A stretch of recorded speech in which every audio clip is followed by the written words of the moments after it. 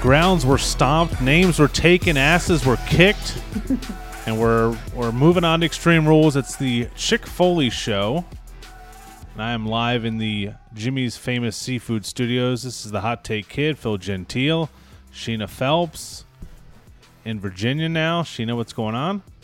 Not a whole lot, man. I am coming to you live with fresh, high-speed internet for the first time in like a long time. So I hope I'm coming through loud and clear because I'm so excited to be here with my Cox high-speed internet. We went ahead and got like the little, self-install. We weren't going to wait for somebody to make an appointment to come out. We're like, no, just give us the router.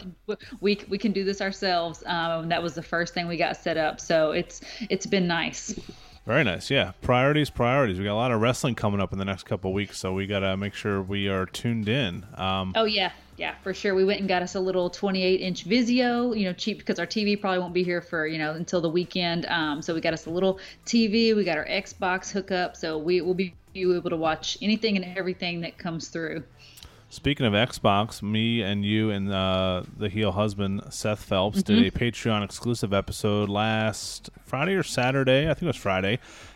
We ranked our top 5 favorite wrestling video games of all time. So any Patrons are eligible to listen to that. And if you're a Patreon and you don't have the code to be able to link all of our Patreon episodes to like your iTunes playlist and any podcast app, I can walk you through that. It's pretty simple, and we actually have a post on the Patreon page about how to do that, because then you don't have to go to Patreon to listen to them. You can just listen to them right on the podcast app on your iPhone. But we do have 2 new Patreon members this week, Sheena, and much easier names to remember: Corey Handy and Aaron Kakamo, I think. Oh, after you said they're easier names to remember, then you're going to botch his name like that? How would you say this? Caccamo. How would you say that name?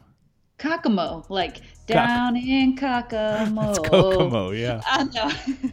Well, thank you guys for joining the Foley family, and you as well, if you're listening, can join too. It's $1 a month. You get Sheena's wonderful show notes. You get an invite to our Facebook closed group where we buy and sell figs and talk about wrestling 24/7. We also do bonus episodes, some unboxing videos. I'm going to do some this weekend while the wife is away at my sister's house taking care of her baby. And so I'll be able to stay up late and just make some videos for you guys and get drunk by myself, which is always fun. But sure. It's patreon.com/Chick Foley Show. We hope you guys sign up, support the show. All the money that we get goes into lap dances for me and Sheena when we hang out. And if we have any left over, we spend it on wrestling figures for you guys. So For sure. Lap dances are always a priority. But yeah, whatever's left over, we like to do for giveaways and, keep a little money in the bank to make sure that we're giving you guys the best Chick Foley experience. Before we get into Stomping Grounds and Raw and SmackDown, there's some news that broke this morning that we need to touch on, and it's pretty big. It sounds like Paul Heyman is going to be taking over the head writer. I don't know how they call it, executive producer or what they called it, but he's going to be in charge of Raw. Eric Bischoff coming back and in charge of SmackDown. I'm not usually a pretty positive person, Sheena. I'm a kind of glass half full kind of guy, but or glass half empty, I guess I should say. Yeah. I'm super excited about this. I think this is exactly what WWE needs, and they realize there's a problem with the product, and they're bringing in 2 guys that have done it before really, really well. I'm pretty pumped. Yeah, I was actually surprised at your level of positivity. We were talking about it on the Facebook page today, and there some of our Chick Foley fan was a little bit down on it, or a little bit, just kind of like calloused to the idea, like nothing's going to change. Even myself, I was like, the article said that they're still going to report to Vince. So my immediate thought was, well, how much is going to change if they have to filter everything they're doing through Vince? But some of what you came through with the powers of positivity, and then one of our guys, Aaron, came through with the powers of positivity, and I was like, okay, you know what? Maybe I need to be looking at this as a glass half full situation, because here's my thoughts on it. It's not going to make anything worse, right? Yeah, good call.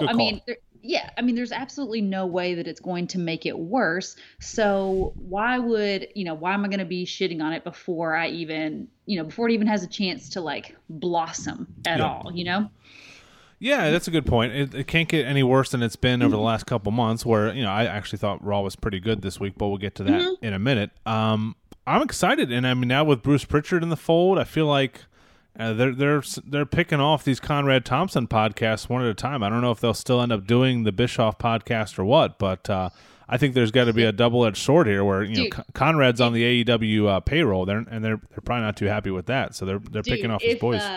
If we get Tony Schiavone on commentary, like it's gonna be amazing. I'm gonna be like, oh my god, what's going on? What year is this? Did we survive Y2K? Like what happened here? Like we're in a time warp now. Lion King and Child's Play and Toy Story are in the theaters, and we got freaking Bischoff and Heyman running things, and it's a weird world we're living in right now. But I think what's cool about it is like, kind of what touching on what Aaron Collins said. He's one of our Chick Foley fam. He was just saying like, I think people are going to expect it to be, like people hear this news and they're either one of two ways, like we were, where they're either super excited about it and like, positive about it, hopeful, or they are shitting on it immediately. And the ones who, and I guess both parties could be guilty of this, but they're going to expect an immediate change, right? Like next week on Raw, they're going to be like, if Raw isn't great, they're going to be like, oh my God, see, like this is so stupid. Like nothing's going to change. But these types of things take time. Do you know what I mean? Like, this will take months. Yeah. I mean, they're going to have to probably write. I mean, I don't know if this is something that's in the works. I think Heyman was on the creative team for Raw for a while now, but now he's just kind of the man in charge under Vince. But it's going to take at least until probably a month or two, maybe SummerSlam time, I would think. But I think it's overall good. I mean, you have guys that know what they're doing, and a lot of people were upset just because they're still answering to Vince. So what's really going to change? But somebody made up a good point that with the XFL, with about a year away from that, I got to think he's shifting some of his focus to that and letting Triple H and some of these other guys run stuff, which is going to be good for the fans for sure. Absolutely. And I think sometimes as fans, something that another thing that Aaron touched on that I thought was a really good point and kind of like opened my eyes a little bit is that, back in the day, why things were so great is because the fans didn't really have a voice. You know what I mean? We didn't have social media platforms. We didn't have the internet in the way that we have it today, where we can just go on and gripe about things and go on Twitter and, bash and tag and do all those things, where we feel like we know better than the writers and the creative team and all these people. We just watched it and we accepted what we got, and we, watched it week to week to be entertained. Now we watch it week to week to pick it apart, to feel like we know better because we know so much about what's going on behind the scenes. And that was another thing about back in the day. We didn't really have this, man behind the curtain look into everything like we have now. Like we know what's going on behind the scenes 24/7 all the time nowadays. And back then it wasn't like that. So we weren't so critical of it. So if we could just kind of just take a step back and like really start to just maybe digest the product in a way where we're not completely over analyzing it, just watching to be entertained, like I always say, I think we could really, really get an awesome change out of these two guys, kind of being at the helm of Raw and SmackDown, especially with SmackDown going to a new platform and a new network and stuff. I think it could be a really awesome, turn for WWE. Me too. I'm excited to see what comes from it, and we'll see what happens here going forward. Another big news that came out over the last couple of days is the Twitter feud between your boy and my new boy Seth Rollins and the indie darling Will Ospreay. So I loved this. I love this more than the Bischoff Heyman news because there's been so much fucking chirping from all these bingo hall assholes that and all these smarks that just they claim they hate WWE and don't watch it, but they tweet about everything that happens on Raw and SmackDown every single week. And that's just my response to them. Then stop watching, man. I mean, if a restaurant sucks, you're going to go there every single night to get dinner? No, you just stop going. You don't have to talk about it every goddamn day. And I'm glad that Seth Rollins is stepping up and defending the company he works for. I mean, the WWE is the biggest company in this business. It's what we've watched our entire lives.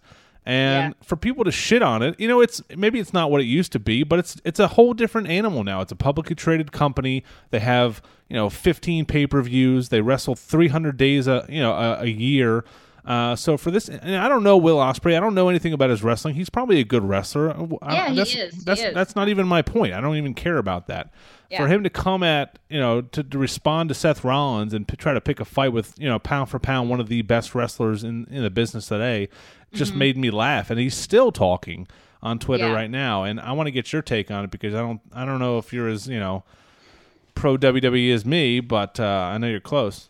Yeah, I am pro WWE. And I've said from the beginning, I'm not against an alternative. I'm not against competition. I think competition makes everybody better. But this whole Twitter feud, Seth Rollins, the reason he started this just to simply say, like, he said his tweet says, his first tweet was like, doubling down, best pro wrestling on the planet. See that cruiserweight triple threat?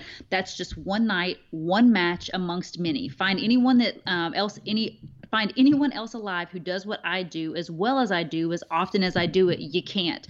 And it's true. Here's the thing. There may be people who have wrestled as many matches as Seth Rollins, but you have to you can't just take that slice of the pie. Like when you're talking about a WWE superstar, these guys are not only on the road, 300 plus days a year, traveling from city to city, wrestling, on weekly live television, wrestling at house shows. They're also doing freaking media appearances and charity events and fan engagements and all of these things that make these superstars larger than life. They're shooting movies, they're doing commercials, they're doing all of these things that are outside of the ring that we're not even seeing a lot of. You know what I mean? So like that's what makes these guys like the upper echelon, because it takes a very special breed of person to be able to work at that capacity and not just completely burn out, and Seth Rollins is arguably, like you said, pound for pound, one of the best wrestlers in this business. And he still does all that stuff. You know what I mean? So like, I just don't think there's any argument, No, and WWE is geared toward everyone. I mean, they're trying to entertain the hardcore fans, but they have kids, they have families and all this.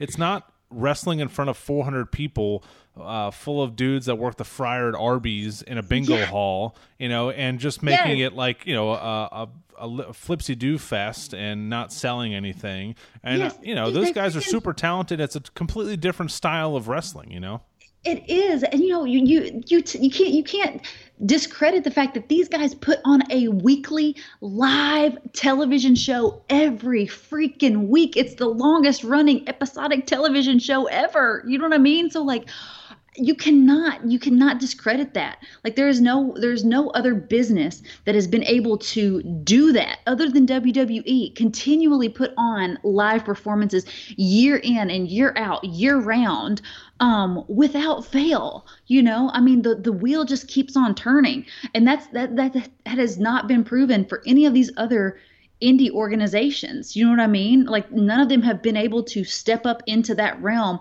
and hang with the WWE.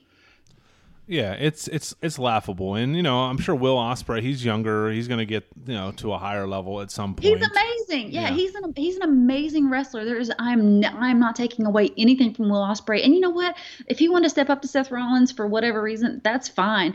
But it's like you said, it's laughable because there's just no comparison. It's like apples and oranges, and you cannot freaking discredit Seth for being loyal to a company that has given him so much.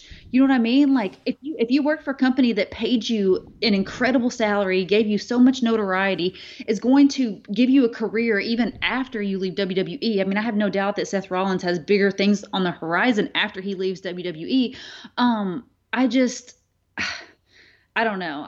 It just blows my mind how these guys, especially, he's kind of had a little bit of a feud. He talked to Sports Illustrated because he was responding to Dean Ambrose's interview with Chris Jericho.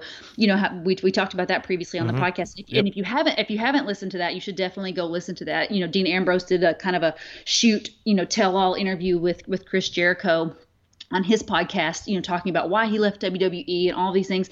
And, to me, I kind of felt like, Dean he did take a little bit of the high road in the beginning. He didn't like completely bash WWE, but then he kind of went in and like took direct shots and kind of just seemed like he was just like being very pointed with why he was unhappy or whatever, and kind of just laid it all out there. Well, Seth kind of responded to that when he was doing his Sports Illustrated interview and just said, some guys can't, Dean Ambrose is an amazing talent. He's incredible. I'm glad he's doing all the things that he's doing right now, but some guys just don't have it. And that's exactly what I was alluding to earlier. Like, to be able to perform at that capacity for long term, some guys just don't have it.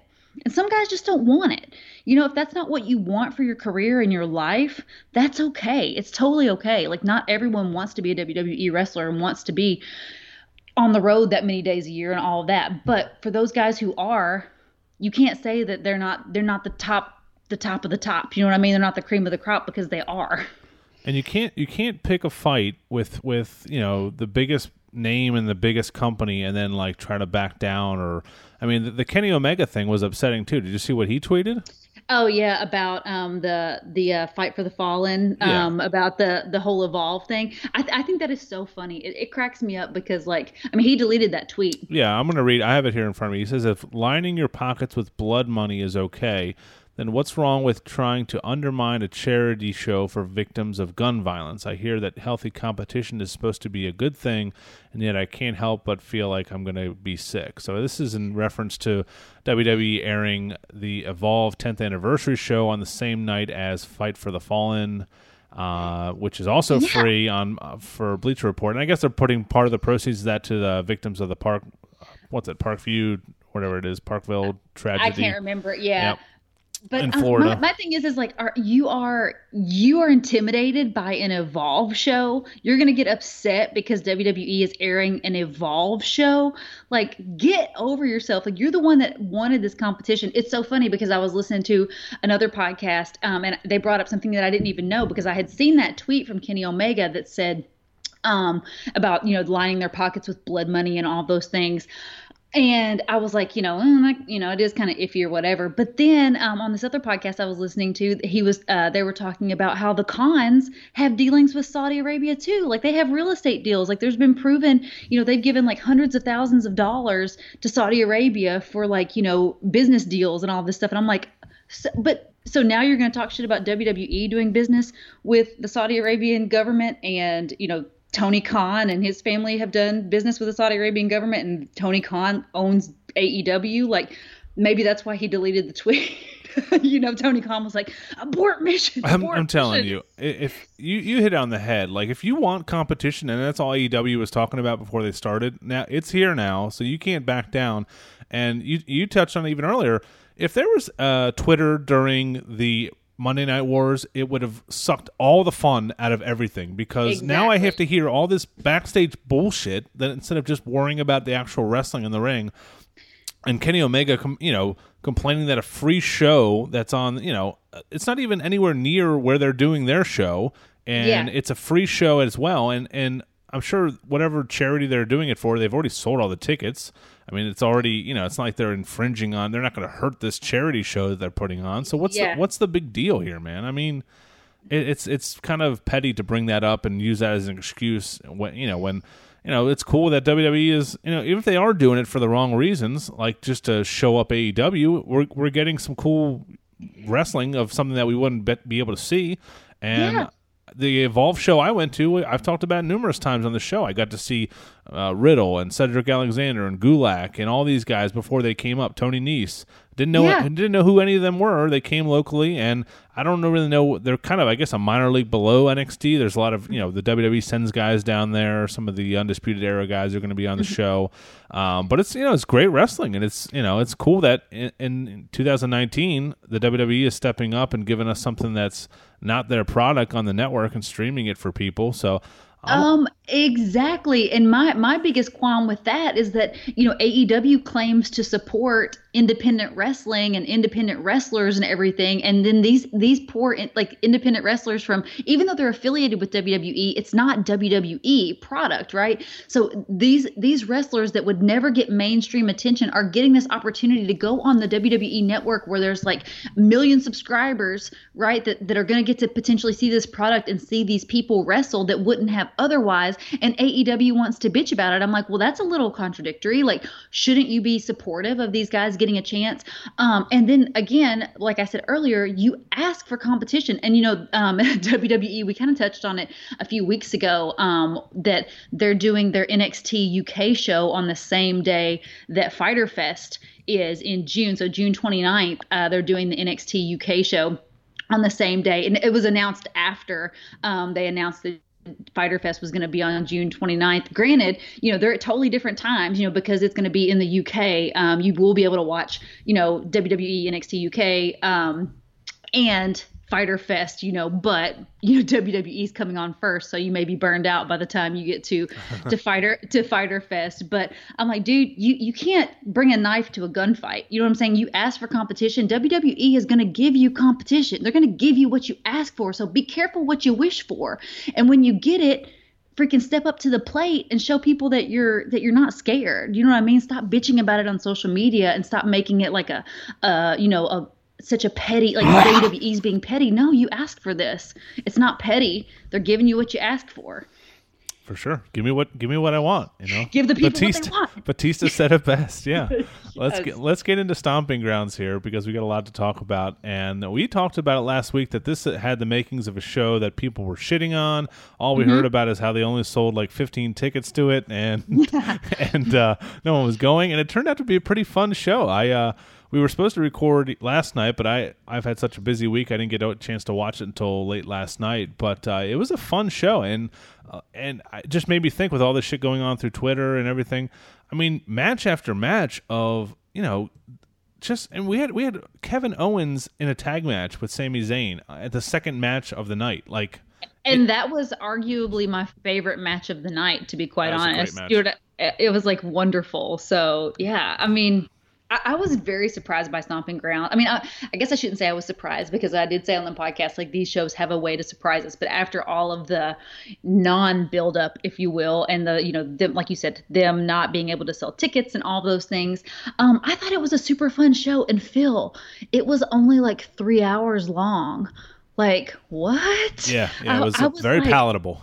Yes, very palatable. I was like, oh my gosh, like, this is amazing. Like, my attention span was not completely burned out by the end of the night, and it felt so good. By the way, I have a sound clip that the boys from the Our Vantage Point podcast sent to me of Aleister Black making this weird puking noise in his promo from SmackDown. So whenever we come across something that we don't like, I'm just going to randomly insert that into the show. Oh my gosh. But so far, yeah, I mean, it was a good card. Let's go from top to bottom here. The opening match was surprising to see Becky Lynch in that first match. But Lacey Evans might not be ready for this moment right now, but her and Corbin are kind of similar. Like, it's cool that they're giving a couple people a shot to get into the main event, quote unquote, and be in these big time feuds that might not be ready for it now. But I mean, I think we're gonna look back on both of these two and think, wow, I mean, this is where they started. But there was a couple botches in this match, but it was a fun match. I loved the back and forth, and Lacey just plays it well. I love when heels like complain about a 2 count and like ask the ref why it wasn't 3, and not enough people do that nowadays. She did that. She was just working the they kept saying the core area or midsection area. They were working. They told a good story. It was a good match, and I think it ended the right way. It made didn't make Evans look weak. I think it was good. I have a little bit more critical opinion on this match. I was surprised to see it opening the show, but it just, to me, I was excited about Lacey for a little while. Remember, I'd hated on her for so long, and then I saw her do a couple matches on Raw, and I was like, okay, this girl's got a little something. And then I feel like this match kind of exposed her, like you said, like it kind of exposed her greenness, if you will. And not that she's a bad wrestler, but like you said, I don't think she was ready for this moment. I mean, you could tell Becky was definitely carrying the match. There was a couple times that, I even heard Becky like calling out the yep. move, breaking kayfabe here. I heard her calling out the moves, and then Back she missed elbow and all that. Yeah, she missed the kick and all those things, and I was just like, oh, it just looked very, very sloppy. So I don't know. This was probably my least favorite match of the night, and I'm very glad that Becky retained, because after a match like that, if Lacey had won, I probably would have been a little more upset. But I'm glad that Becky retained. I feel like the outcome was correct. And we got an interesting match. Well, I don't know if I could say interesting, but it put forth the wheels in motion for a match for Extreme Rules. Extremely large amount of rules. Is what it should be called. Yes, exactly. Oh my gosh, you nailed it. Yeah. We talked about Kevin Owens and Sami Zayn defeating the New Day. I'm not sure where they're going to go with this, because we got 2 heel tag teams as the champions right now. But I would love to see Owens and Zayn get a little bit of a run here in the tag division, just to give them something to do, and eventually have a split between them in a nice feud. But where do you stand on those two? Yeah, I agree with you. I would love a full-on Sammy and Kevin, all like kind of throwing it back to the NXT days, like full-on Sammy and Kevin feud eventually. But I do love seeing them together. I feel like these guys know each other so well. They're friends. They work well together, and I feel like they could really, really shake the tag team division up. Normally, like I said, I'm not a fan of just like, quote unquote, not real tag teams, just tag teams that are just thrown together with like 2 guys for whatever reason. But I think I can put my stamp of approval on Kevin Owens and Sami Zayn, and they definitely showed that they're worthy going against Xavier and Big E at Stomping Grounds. I thought that was an excellent match. It was just like high energy, start to finish. The ending sequence was incredible. So yeah, I'm for them. How do you feel about Ricochet defeating Samoa Joe for the United States Championship? People were kind of torn on this. It was a great match, and I enjoyed it. I think they have a lot of different ways they can go with the title now, and I do like Samoa Joe kind of being elevated more to the main event picture. But what say you? Yeah, I was so happy for Ricochet. I feel like this is a perfect spot for him right now to be in that United States Championship picture. We've said it for like the last 3 champions. Maybe it will give this championship some clout. I feel like the United States Championship right now really doesn't have any kind of like importance or meaning. It's just kind of been hot potatoed around, and not really had any meaningful feuds. I mean, the feud between Ray and Joe was just like, a wet fart, to be honest. And so I'm excited to see who steps up to Ricochet and all of those things, and who wants to get a piece of that, over the next few months. Going forward, we saw. Oh, hang on. Did you like the moment after the match when he went backstage in gorilla position, and all of the baby faces and Charlotte, for some odd reason, were standing there? It just made me think of where has Charlotte been? She hasn't been on TV in like a month or something. Her and Andrade. Mm-hmm. Andrade's been gone too. Yeah. I did think it was weird seeing Charlotte there. One, because everybody else was like, faces. And I did like that moment. I thought it was a good, heartfelt moment, and I definitely felt like Ricochet deserved that. But it was so weird seeing Charlotte there. Like, was it all here? NXT people? I feel like it might have been. Yeah, I think it was like kind of an NXT throwback, like Yeah, Papa Triple H, Yeah, he's like, Daddy's babies, come here. Let me give you a little head pat. You gotta do the picture where he like points at him. That's points at the title. That's oh my God, you could Photoshop the same Triple H, like just like his little smug look, like pointing at the title into every single one. He does the same pose every single time. Oh shit. Yeah. After that, we saw Daniel Bryan and Rowan defeat Heavy Machinery by pinfall. Mm-hmm. Another thing where I think Heavy Machinery was, it wasn't a terrible match. It just wasn't anything memorable that happened. I do like me some Heavy Machinery. What say you on this match? Oh, I thought it was a lot of fun. I absolutely loved it. I thought it was just a good match all around. I feel like Otis is a freaking star. Like I don't know what's in store for this guy in the future. I don't know how they're going to book this guy, or if they'll just let him fizzle out. But like, I would love to see Otis just get pushed to the moon. I think he is just one of those guys that's he's just got it, and he could be like your next like Vader. I mean, wow, you think so? Yeah, you don't think he's just destined for a comic role his entire career? You think people could take him seriously?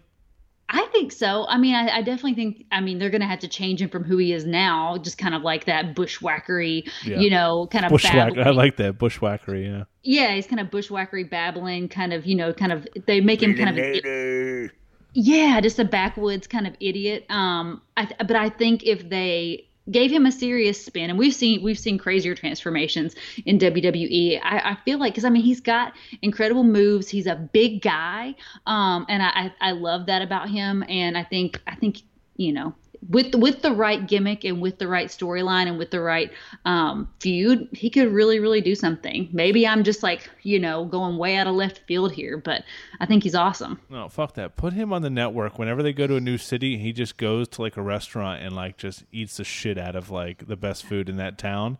I would watch that all day. I'd watch it all day. It could be like whatever town versus Otis. It could be like the new Adam Richmond. He could just go and like, take on whatever food challenges that city has to offer. Oh man, his Instagram is hilarious. He's definitely he throws down some cold beers, I'm sure. Yeah, I guarantee he does, and some freaking nachos and hot wings and hot dogs and all the things. Bayley defeating Alexa Bliss via pinfall to retain the SmackDown Women's title, and this match didn't do too much for me. I'm tired. I'm already tired of the Bliss and Nikki Cross thing. I just kind of know what's going to happen there. But what'd you think of the match? It was okay. Like you said, it wasn't anything that made me like super excited. I love Alexa Bliss, and I feel like, I don't know what it is. I don't feel like her and Bayley have that same chemistry. I mean, I feel like Bayley, when put with the right partner, she can be an incredible wrestler and put on some of the best women's matches you've ever seen. Same with Alexa. I feel like Alexa, when put with the right person, really can just show out. But I feel like these two together kind of were like oil and water. I didn't feel like they had it. And the whole Nikki Cross thing, again, just kind of makes it feel awkward, because I hate the character that they've given her right now, like this giddy, like best friend role. Like, Alexa came out in her entrance, and then, Nikki's just there like smiling and like pointing at her. I was like, this is so strange. Like, this is so weird. And it's such an abomination, from what we know of Nikki Cross and what she's capable of, and I just feel like, I hope that when it happens that she turns on Alexa Bliss, or Alexa Bliss turns on her, or whatever the case may be, that Nikki gets her true shot to be a singles star. I'm tired of the Reigns McIntyre thing already as well. I mean, already? What do you mean already? It's been going on since WrestleMania. Yeah, already. That's a good point.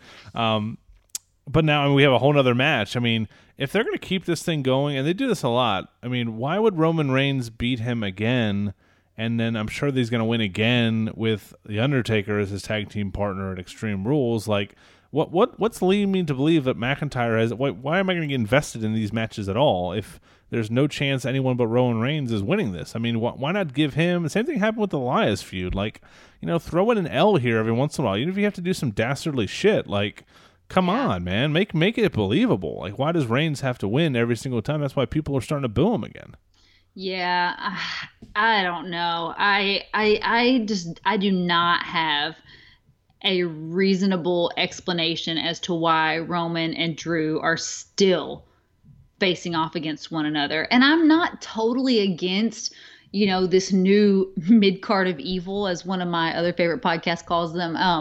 Like, it's like the new version of the mid-card of evil. It's not Bobby Lashley and oh my God, who else was it? It was Baron Corbin, Bobby Lashley, and Drew McIntyre before. Now it's Drew McIntyre and Shane and Bobby Lashley. Is that who's with them now? The Dash Wilder and the other dude. Yeah. Oh yeah, Revival. Okay, so yeah, I forget who all the freaking new mid card of evil is, but I'm not totally against Shane being like a ringleader of these guys and kind of like what I talked about last week, being like the puppeteer, but. Like, get Roman Reigns out of the picture. Like, to have these guys face other guys, like, keep them in the mid card. You know what I mean? Yeah. This match did nothing for me. I knew who was going to win. I didn't think there was any way Drew McIntyre was going to beat Roman Reigns. And I don't think that there's any way that he's going to beat him at Extreme Rules. I mean, why would they have Drew McIntyre beat Roman and the Undertaker. Do you know what I mean? If he can't beat Roman on his own, how is he going to beat Roman and the Undertaker? Let's just talk about that right now, because obviously Undertaker came back, and one of the few times we've ever seen him come back unannounced, which was pretty cool. But why are we to believe that Roman Reigns would, or the Undertaker would tag with or team up or help Roman Reigns? Like, what's the kayfabe reason for that?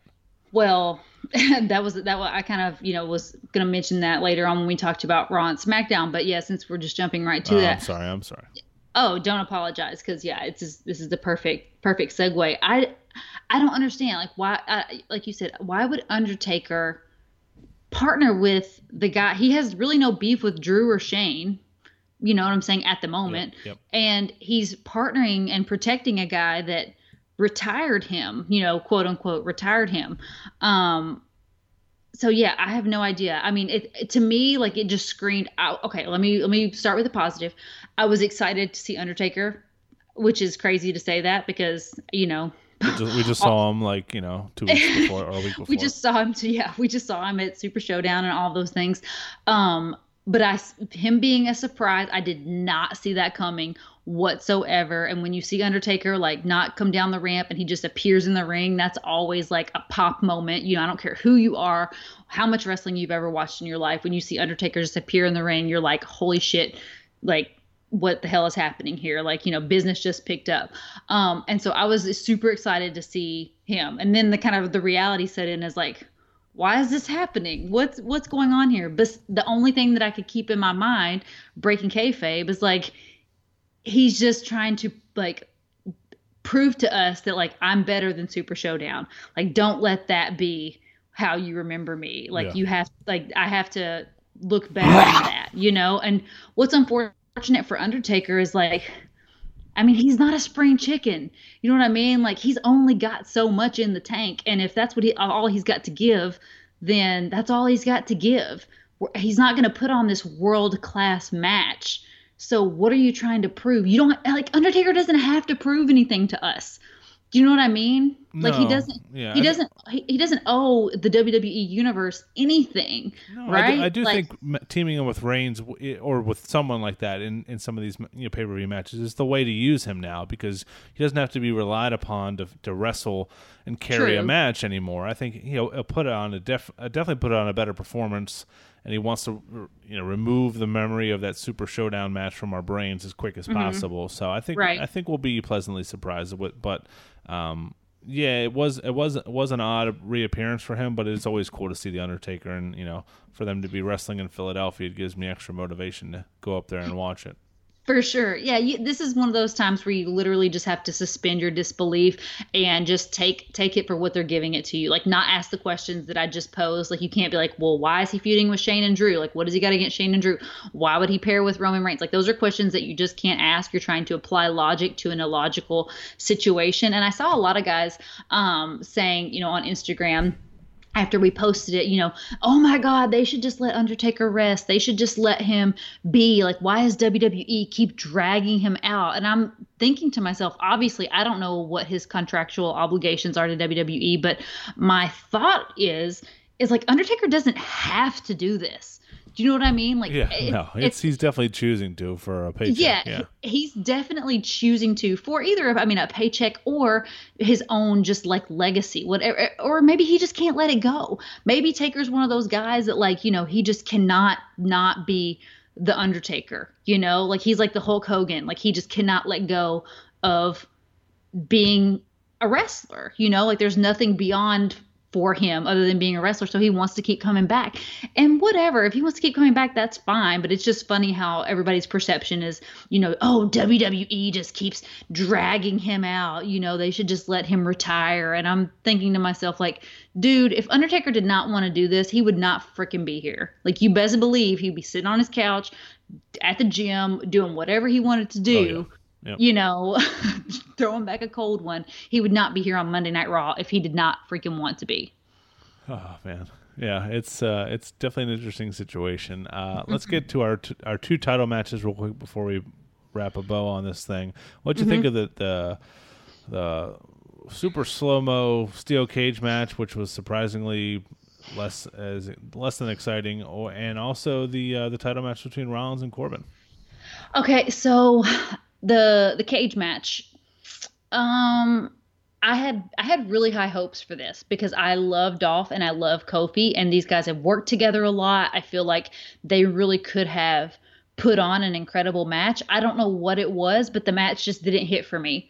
It was just kind of looked a little bit sloppy. Like you said, it was just kind of slow moving. The finish was awesome. I thought, there was a lot of people, it was kind of a polarizing finish. Some people loved it. Some people thought it was lame.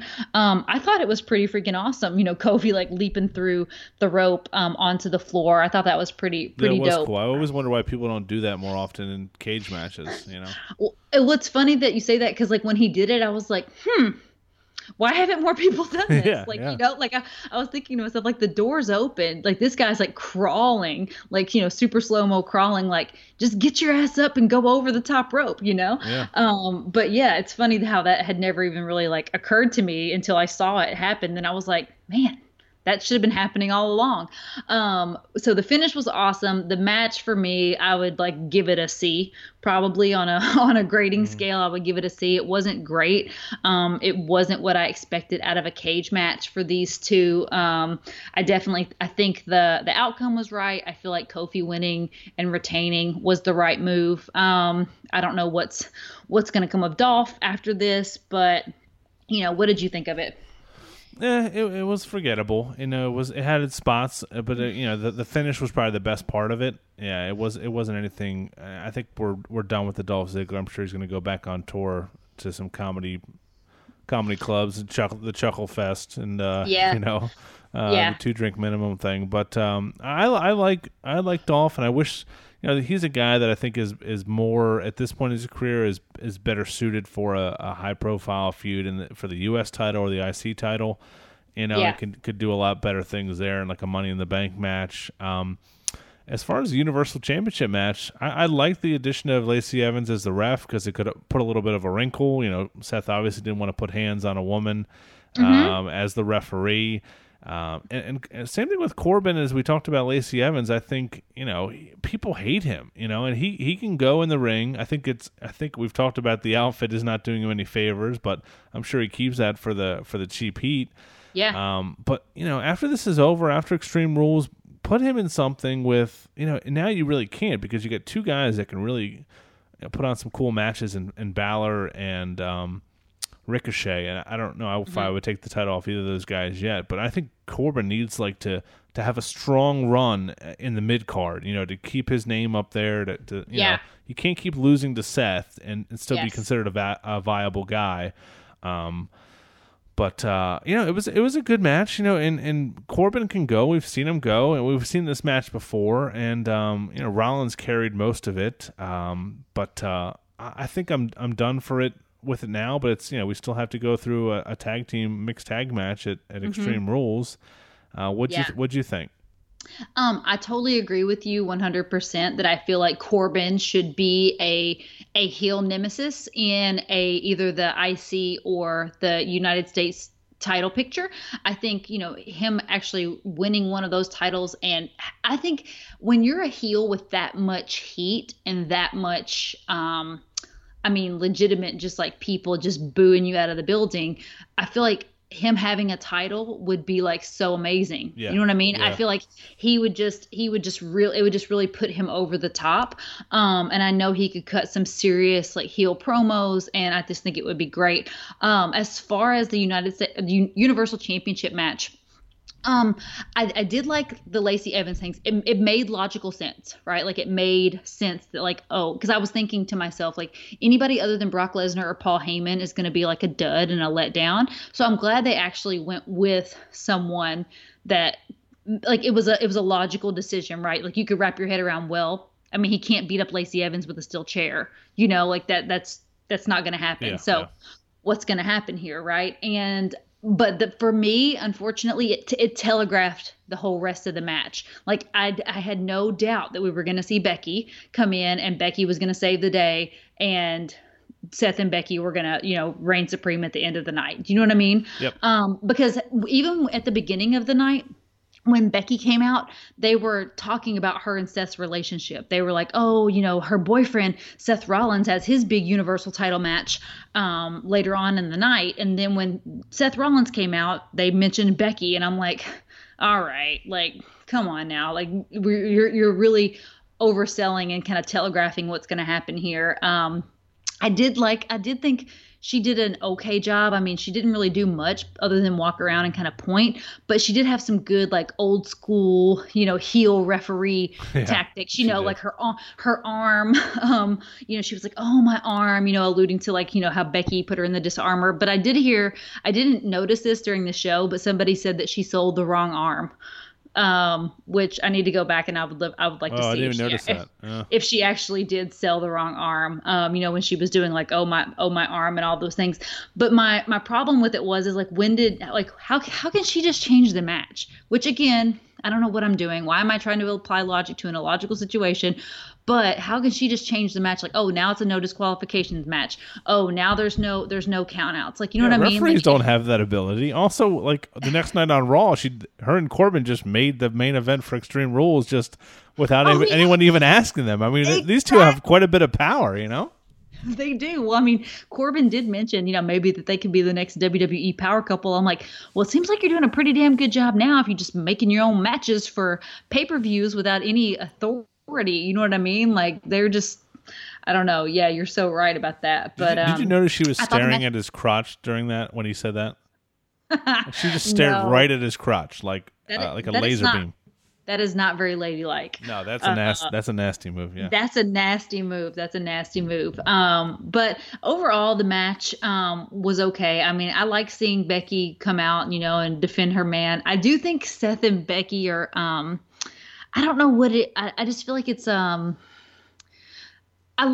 can't decide whether I like them having on screen, like. Oh no, that opening to Raw was awkward as shit, man. It's like when you go out to eat with a couple and like you're like, oh god, this is not I know. well. I'm so conflicted. Like I feel so bad talking shit about Becky and Seth because I love them both so much, Yeah, no, it's not them. I just don't think it's a great idea to use that, personal life shit in like in an angle on television, but Yeah, because here's the thing. Okay, here's my whole thing, and I just keep thinking this in the back of my mind.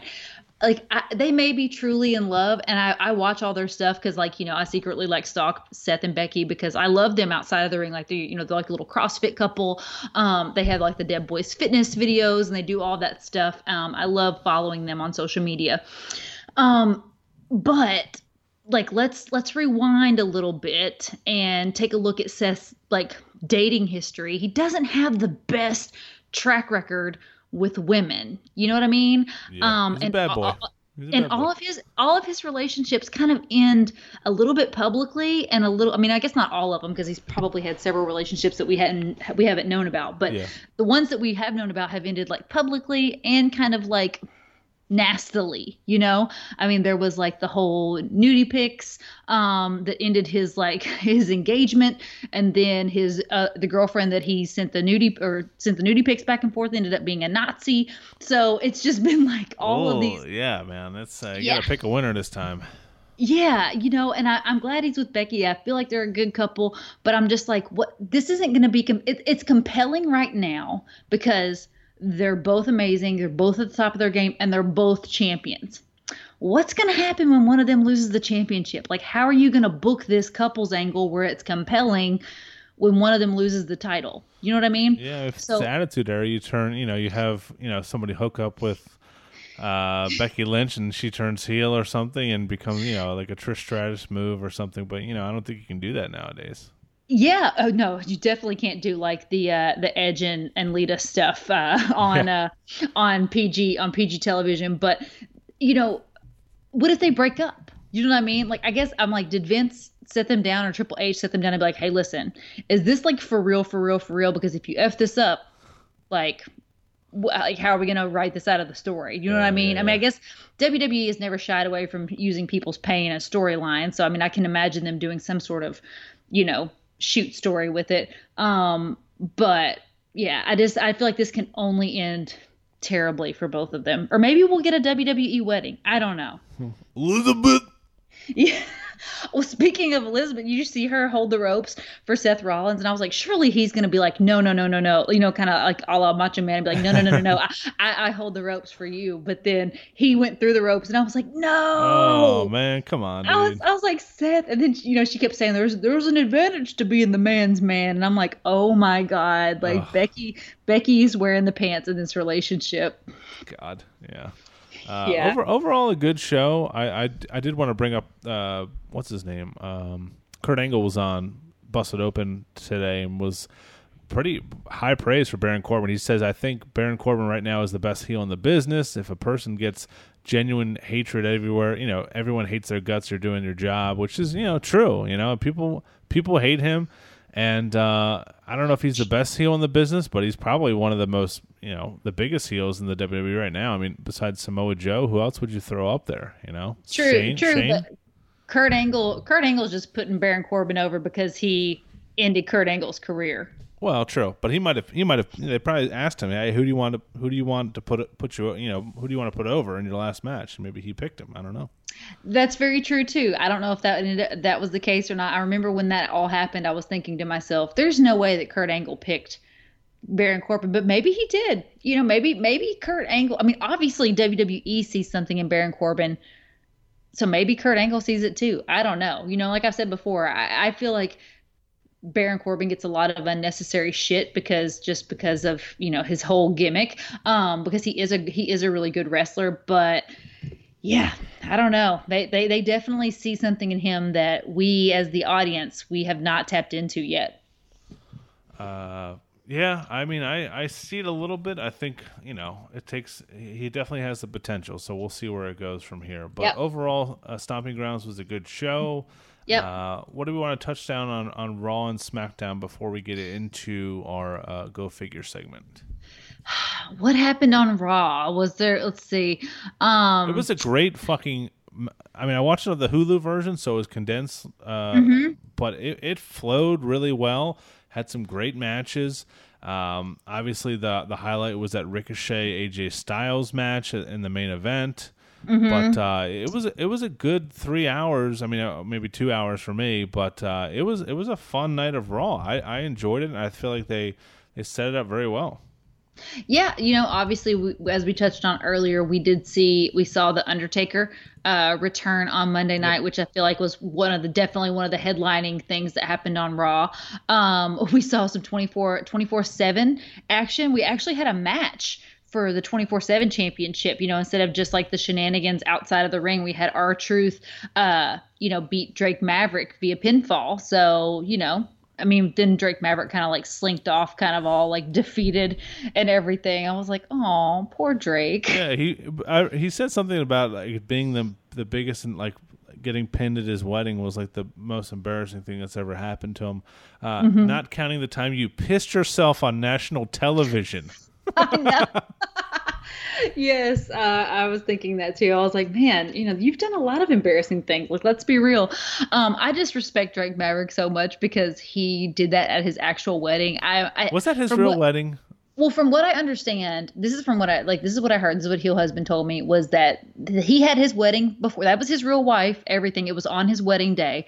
Yeah. He had his wedding ceremony, and she's a wrestler too. Did you know that? I think she actually trained, or she was a champion here at Maryland Championship Wrestling. I don't know if she still wrestles or not, but yeah, I think she may have been in like the Mae Young Classic or something like that. But she's a wrestler too, and I guess they had their wedding beforehand, and then they taped that little wedding segment, where Drake was wearing the 24/7 championship, and R-Truth appeared and rolled him up for the pin. But I just thought that was so funny and such a good way to do it. And I love Drake Maverick like walking down the aisle, like pointing at his 24/7 championship, like he was so proud. I thought it was just such a good little fun comedy segment. Yeah, he said that him and his wife haven't consummated the marriage yet because he's been so upset about the. Yeah, and she's gotten in on the action too. Like she's been tweeting and stuff. Like she tweeted that she wanted a divorce. Like they're really using all of their platforms to really make this thing like a fun story and something that you kind of gotta like watch TV and stay in tune to social media to like follow along the storyline. Kind of like what we said. We talked about it a few weeks ago. Like this is what this title needs, is like multi-platform exposure. It it can't just be something that's only on Raw. Or only on SmackDown. Like, they need to take this to YouTube. It needs to be on, Twitter and Instagram and like all of these different platforms, because it's one of those things that can be defended anywhere, anytime. And they could really, really have a lot of fun with it when it's not on live TV. Oh, what did I want to say? I wanted to say something. God damn it. It just escaped me again. Something about Drake Maverick. You need to take your alpha brain. I know, man. I do love that he's kind of willing to do whatever for, television, between whether he's on AOP, managing AOP and all that kind of stuff. But, I do love how R-Truth calls him Hornswoggle. Oh my God! Yes, and then he called him Mini Carmella that one time. He's like, Little Carmella. R-Truth is freaking hilarious. Oh my God. Moving on, another weird segment that we had in Raw. Can we talk about how Braun Strowman and Bobby Lashley had a tug of war segment, which was like the whole segment may have been like 5 minutes, and both of these guys came out like they were tug of war, and then they had like a little scuffle, and they looked like they had ran a marathon. Both of these guys were like dripping sweat. I told Seth, I was like, how did those guys work up that much of a sweat in like 5 minutes?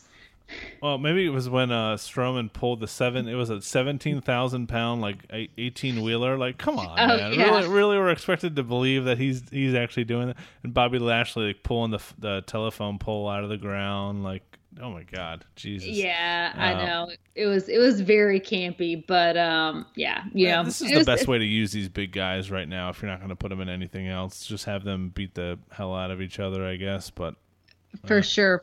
Alexa squashed Naomi, which I was kind of surprised, I was like, wonder what that was for. And obviously we saw it was for them to set up a tag match for her and Nikki, and Natalya and Naomi, which, they ultimately won, making Natalya and Naomi look kind of like jobbers.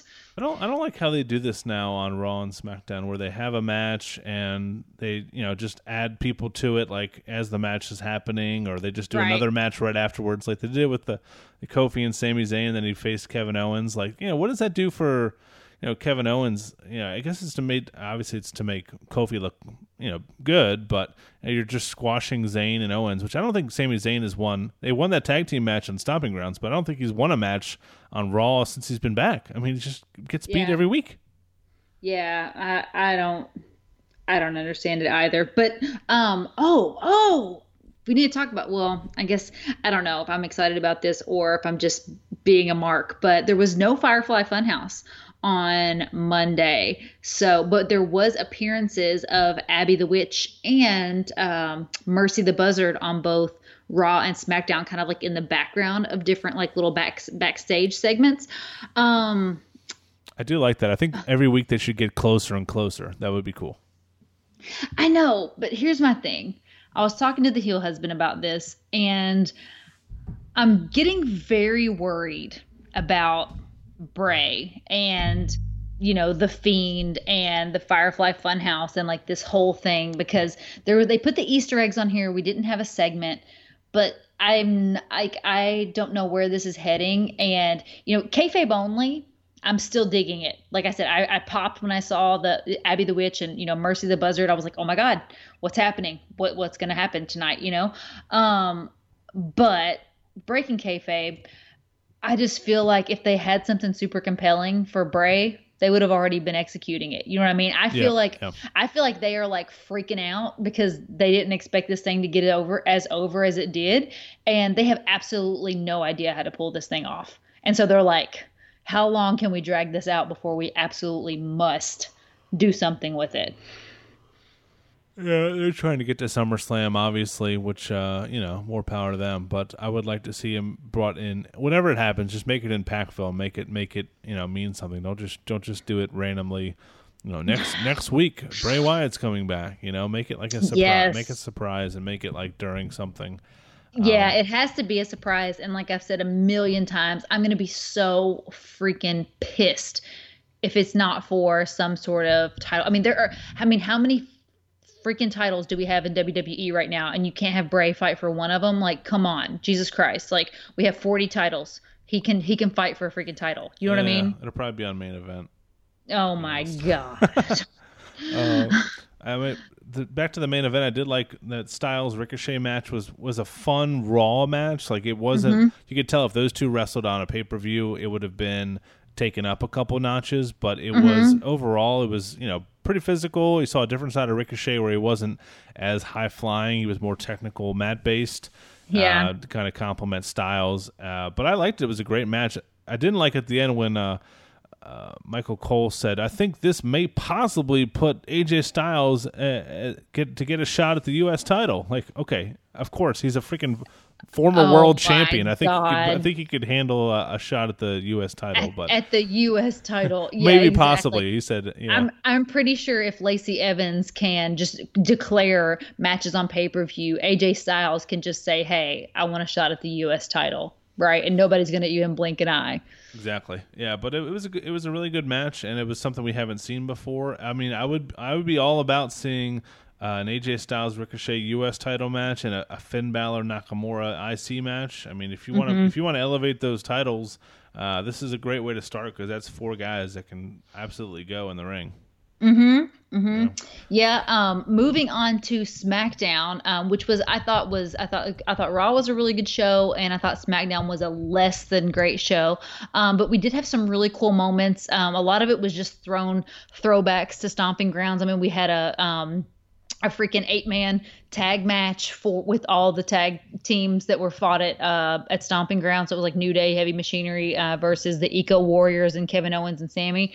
So it was just kind of a lot of like, same old. But we did see Shinsuke Nakamura challenge Finn Balor for the IC championship, which I was really excited about. I'm really pumped to see what comes out of this. Yeah, sorry I alluded to it a little bit earlier, so I kind of spoiled the fun. But that's all right. Yeah, that's something we haven't seen. I mean, they fought in NXT for the NXT title. That was 3 or 4 years ago. So this is something that people on the main roster haven't seen. It's those two guys have a history going back to New Japan. So I think it's a great way to get Nakamura back on television. And if they have so many guys on the rosters now, it is cool. Like now you can have a guy like, oh shit, Nakamura, I forgot all about him. Oh, now he's gonna fight fight Finn Balor. Like it does suck when he's away for that long, or if you don't see someone. But then it kind of, you can throw him into a Intercontinental Championship match on a pay-per-view, and people won't bat an eye. He doesn't seem like he's out of place. Like you got an easy storyline built in. So yeah, I'm all excited about that. Okay, next question: who knocked on Aleister Black's door? Oh, man. I got to play the drop now. Come and knock on my door. God, I don't know what that was. It's like clearing his throat or something. I don't know, but he seemed pretty happy that someone did knock on his door. Very, very sinister grin. Yeah. But after it only took 4 weeks of whining about no one man enough to challenge him, and someone please someone. No, this has been going on almost as long as the Firefly Funhouse, I would think. Has it? Oh my God. That's been 10 weeks. Oh my God. Now I think you're overshooting it. I think I undershot it, and I think you may be. Yeah, we're right in the. Let's use the median. Let's go right in the middle. Maybe it's been 6 weeks, but it's been a while since we saw him on TV. But it would be nice to have him back at Extreme Rules, and that would give us, another person we haven't seen in a while, and maybe another fresh type of feud. So I'm all about it. I don't know. I mean, I would think. I don't know. The rumors seem to be Orton. That's who he's wrestling on some of the house shows. But oh my God, I hope. I mean, no offense to Randy Orton, but come on, bring Orton out for pay-per-views, special events. I don't need to see Orton fight Aleister Black. Give me somebody else. Give me Buddy Murphy. Give me Ali. Who else? What? Make a difference, Ali? Yeah. Well, it'd be the perfect setup. You have the perfect heel and the perfect baby face. It would have been cool if he would have opened the door to see who was knocking, and then he got an RKO out of nowhere, and then that's someone you can, it's a big name that you can use to put over Aleister. I wouldn't be super excited about the match. They would probably stretch it out too long, but I think this first, if you're going to use Black in the right way, it's going to have to be. I don't want it to be Ali or somebody like that. I want it to be someone that that we can put over that they can put black over on. So we'll see. Well, I mean, I had heard rumors that it was that it could be Bray, but I'm like, I had said before, I don't want it to be Bray because even though like that's like that they would have a good match together, I feel like they're both like kind of dark and it would just be good. Like there's no meaning to it, right? There's no stakes involved. There's nothing for anyone to really win. You know what I mean? No, keep one on one show and one on the other. Exactly. Because yeah, they do have very similar like character vibes, very dark and like we said, sinister, and brooding. So yeah, I don't know who it was. I'm excited to see. We did see Ember Moon on Tuesday, which was exciting. I'm excited to see Ember Moon back, even though she got beat by Sonya Deville. Yeah. Oh man, if you get beat by Sonya Deville, you can't be happy. I mean, that's the kiss of death. That's a week away from being on the next Evolve show. I know, the next Evolve show. Oh man, she'll be in AEW before we know it. We have to do a best finishers bracket at some point, and I think we should do current wrestlers. And I would be hard to name someone who has a better finishing move than Ember Moon, though. Oh, the Eclipse is money, dude. It's so like money. I freaking love that move so much, and she executes it so perfectly every time. I love her. I hope she eventually gets her due. I mean, I say that about a lot of people, but I really do hope that she gets the push that she deserves. But other than that, not really a whole lot on SmackDown. You know, it is what it is. We're working our way to Extreme Rules. We do have a few matches already set in place for Extreme Rules, but we'll be talking about those as the weeks progress and things kind of start to shake out a little bit more. All right, well, let's get into our Go Figure segment. The money. Here we go. Money talk. Here comes the money. Money, money, money. Dollar, dollar. Dollar, dollar. All right, this is our Go Figure segment here on the show, a weekly segment where Sheena and I unveil our latest purchases, whether it be wrestling figures, merchandise, memorabilia, Funkos, T-shirts, cereal. You know. All the things we're wasting our retirement money on. Exactly, yeah. So our kids have to work till they're 80. Yeah, exactly. Yeah. Sorry, kids. Get a job. And this is brought to you in part by Ringside Collectibles. Check them out, wrestlingfigures.com. They sent us some really cool stuff that we need to give them some props for. Sheena, that stuff's been coming to the new... Well, it's been coming as one of your cribs. You have multiple cribs you have things sent to. I have so many addresses at the moment. Yeah, Ringside. Oh man, they really hooked up the show. They gave us an entire Retro Series 10 and the Figure Defender cases. The cards are minty. Oh my gosh. So I'm going to be doing some unboxing on, well, I don't even know if I'm going to unbox them, but I will be showing them. I can't decide if I'm going to take them off the card or not, or if I'm going to save them. I don't know. They look so pretty on the cards. Can you believe I'm saying that? Wait, those retros? Oh, you can't take those off the card. You got to keep them in the plastic prisons.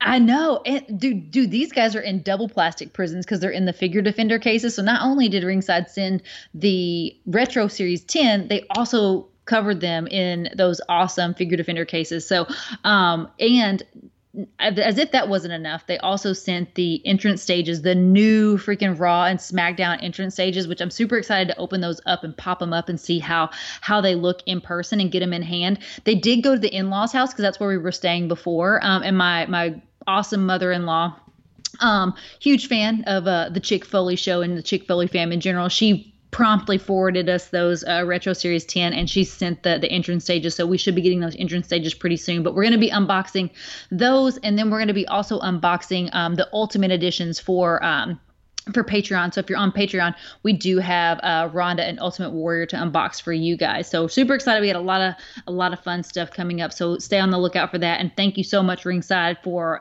hooking up the show. We love you guys, and we can't wait to freaking show the world what all these things are about. They are the best. And speaking of giveaways, we wanted to we want to announce the winner of our latest giveaway. We've been partnering with Hal Haney. You can follow him on Instagram. It's probably the best place. It's HALHANEY Art, ART. And this dude is making some of the sickest prints you've ever seen. Check out his Instagram page. Basically, it's a split screen shot of a wrestler. You could get the Hogan with the Hollywood Hogan and the old school American Hogan and everyone from Sting to Macho Man, Stone Cold, Undertaker.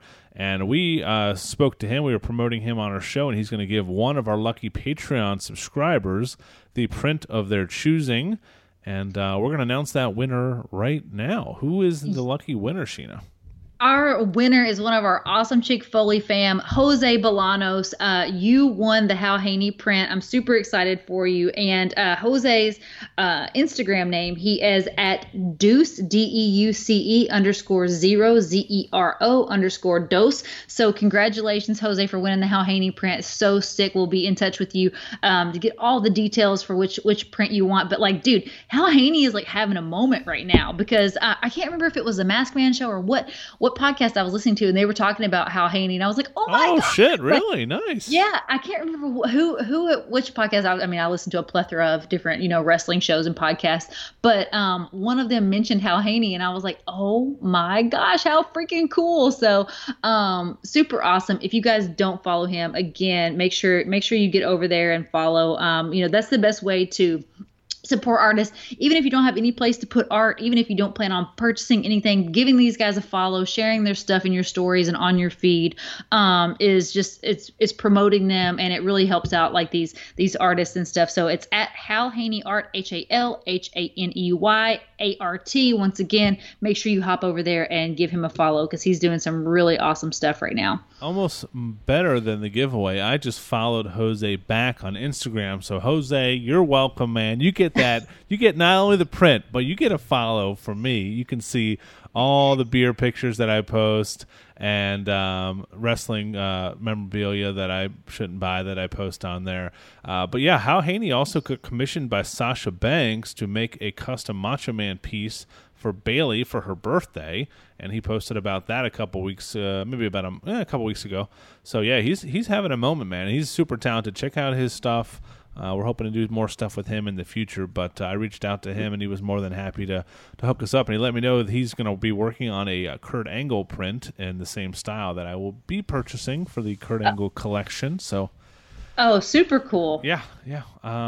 So yeah, that's a cool giveaway. I also want to announce our next giveaway. We are going to be giving away. I don't know if we'll do this next week or if we'll be because that's 4th of July. That's a lot of confusion. A lot of stuff going on next week. So maybe maybe we'll do it on the 10th of July. We're going to be giving away the Hardy Boys 2-pack brewed ringside exclusive set to one of our lucky listeners. You don't have to be a Patreon subscriber. We will announce the giveaway rules on the show next week, or if you follow us on social media over the next couple of days, we'll announce that on our social media platforms. You can follow Sheena on Instagram at Chick Foley, and you can follow the show on Twitter at Chick Foley Show. But you've opened up one of those for our Patreon subscribers. You did an unboxing video. Those are pretty cool figures, man. I have it here. I haven't opened it yet because we're going to give it away, but they look pretty damn cool. Yeah, actually, it's live on the YouTube page, so you can go to the link in the Chick Foley Instagram bio, and you can see the brewed Hardy Boys. If you haven't seen them or you haven't seen up close videos, I did unbox those, so you can go and check those out there over on the Chick Foley YouTube. So, yeah, for sure. Did you purchase anything this week, Phil? Because other than our awesome gifts from Ringside, we haven't made any weekly purchases that have arrived yet. I mean, there may be stuff in the Heel Husband's Amazon queue that I don't know about yet, but yeah, let's go over some Amazon and some other things because Amazon is already. Well, you guys didn't you have some things coming from Amazon from Elite 68? Did those ever come? Let me see. Let me go to orders. Like I said, Heel Husband. Oh yeah, because they're not coming to your house, so they might have been delivered. Okay, while you're doing that, yeah, I did notice the Elite 68 is shown up there on Amazon for $19.99 Prime shipping, and some of them are like a month or two delivery. Some of them are getting to people pretty quick. So we talked about it last week, and I was amazed that you were going to get them sooner than the stores. But I don't see the stores. They've marked all the Elites down at all the Walmarts. I haven't seen Elite 68 anywhere. So people are already getting it from, Elite 67. I apologize. Elite 67, which is the Velveteen Dream Cedric Alexander set with Jeff Hardy and all those guys, Randy Orton. That's what we got. We got Randy Orton and we got Jeff Hardy were delivered from Elite 67. We got they weren't delivered to our new house. They were delivered to the in-laws' house. So we'll be getting those pretty soon. Nice. Yeah. So if you're looking for those, you don't want to wait for Walmart and Target to get them, and you don't want to pay, for a little bit extra from Ringside Collectibles if you didn't pre-order it months ago, and you still can get it on Amazon. I don't know how much they'll have, but that's the place to do that there. I've also been looking at Kmart on the app quite a bit. If you guys aren't using the Kmart app, maybe you don't have a store near you, but they're somehow partnered with Sears. So if you have a Sears near you, sometimes you can do a free pickup in store and don't have to pay for shipping. But they have the Bludgeon Brothers, Luke Harper and Eric Rowan, for $31, $31.99, and they're doing 10% off this week with code FIREWORKS. So you basically can get both of those badass figures for like less than $30, like $28. I mean, I'm not a math whiz, but a math miz. Math Mizane. But yeah, they have all of Elite 67 on there. They have 66. They have some really weird 2-packs. They have like a Surfer Sting Elite 62 and a Sting NWO Wolf Pack for $41. So I would never think Kmart. I don't have any Kmarts nearby me anymore, but luckily I still have a Sears that's hanging on that they can just send it there, and they have pretty good prices, and they're sold from Kmart. They're not from like sometimes you go on Amazon and it's not even Amazon selling this stuff. It's kind of a third party website that kind of jacks up the price. So check out them. I'm thinking about buying those. Do you have those Bludgeon Brothers figures? Oh yeah. They are gorgeous figures. I actually, I'm pretty sure I unboxed those for our Patreon. I might find that video and maybe put it on the YouTube because they are put it up on the YouTube. Put it up on the YouTubes because those figures are freaking gorgeous. The Bludgeon Brothers gimmick was kind of like I said earlier, it was kind of a wet fart. But they can we make a rule here? Just take a pause. I don't like that phrase at all. I hate that word. I don't like that phrase, wet fart. Please stop you. That's the second time I let the first one slip by. No pun intended. It slipped by like a wet fart. Yeah. Okay. That's enough. This might be the last episode of the Chick Foley Show.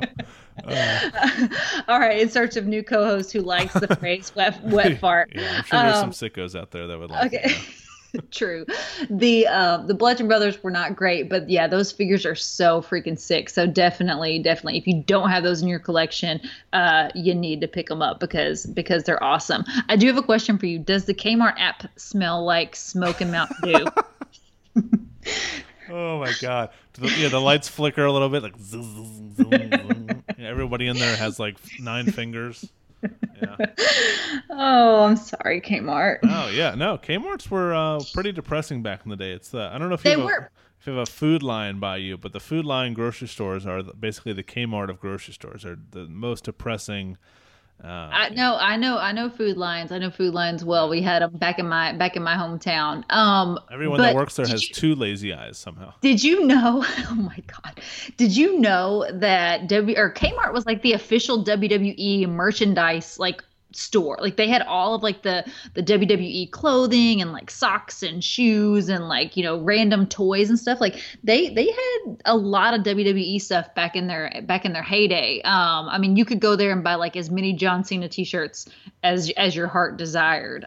So if your kid was into WWE, you were definitely like, if you were at a Kmart, you could buy them an entire wardrobe of stuff. So talk shit about Kmart, but they did have a lot of WWE merch. It was kind of obnoxious merch. Obviously, it was made specifically for kids, most of it. But they were the official retailer of WWE. Yeah, WWE finds some weird people to partner with because they were trying to make Tout happen. That was like the new social media app they were trying to make happen. That didn't. Oh my god, that didn't work out very well. No. I did buy. I went through. I posted up on our Twitter account. I put the DTOF up with all of my Hasbros. I think I'm like 4 short. Looks great. Yeah, it looks really cool. And I have some people have been asking me about the risers. I just bought some Spice Rack kind of organizers that Brandon from the Baltimore Elite Squad recommended to me. They're from Home Goods. You just have to kind of they're not like every store carries them, but if you go to Home Goods and those type of stores that have just kind of random household stuff, they're like $7 or $8, and they're they have like a rubbery like thing on them that prevents like the figures from slipping. So those are nice. I did break a $1 Million Man in the green suit. He fell and he was already kind of cracked. My son broke him when he was playing with him one day, so he shattered into like 40 pieces. So I reached out to the brother from another mother, Hastel Toys, on Instagram, and purchased that. That'll be coming soon. And also I went through my retro collection, because I have those all loose. I'm going to put those in a separate detolf, and I somehow missed the Series 2 black and white Sting, so I'm purchasing that from him too. So besides that, I have all of them except for Series 9, which I'm hoping is going to hit stores soon. I got one of our listeners up in Canada searching ferociously in all of his stores up there, because for some reason they're around Canada. Those lucky Canadians, damn it. Damn Canadians. Yeah. But other than that, I had a pretty light week too. I did go to Ollie's again after a buddy found me the SummerSlam figures from last year. I went to another Ollie's and I bought the Seth Rollins, the Edge, and the Matt Hardy. And I think Dennis, one of our Patreon subscribers, I remember him asking or looking for that Edge, so I'm going to send that to him for retail plus shipping. And the other two I'm probably just going to keep for the kid, and keep them in the reserve. They were like $9.99, and then Ollie's was doing 15% off or something. So yeah, I found some pretty good deals this week. So check out your Ollie's if you're looking for those SummerSlam figures from last year. I love the Rollins with the all red and like the tag team belt. Oh yeah, absolutely. Speaking of figures, let's talk about some leaked figure news that we saw this week. We saw actual figures of the Ghostbusters mashup that we like, the Mount Rushmore Ghostbusters mashup that we've been talking about. There was actual in-ring pictures, and I'm definitely getting these. I know you're not a fan. I know you're not a fan of the crossovers, the pop culture, WWE gimmick. But I'm definitely getting these. And the Undertaker alone, in my opinion, the Ghost Taker, is like worth getting, even if you don't get any of the other ones. Like, that is so freaking mage. Yeah, the Undertaker is pretty cool, and I posted that picture of those leaked figures, and I got in trouble from Mr. Zack Ryder, who let me know that the figures were stolen. I don't know how he knew that. Dude, I had no way of knowing that. I just stole the photo off of somebody's Instagram, and I was laughing so hard at you doing the job for Zack Ryder. I didn't know what to say, man. I was like, oh, I guess someone stole these. I don't want to be a compliance to a robbery here, so I guess I'll delete the photo.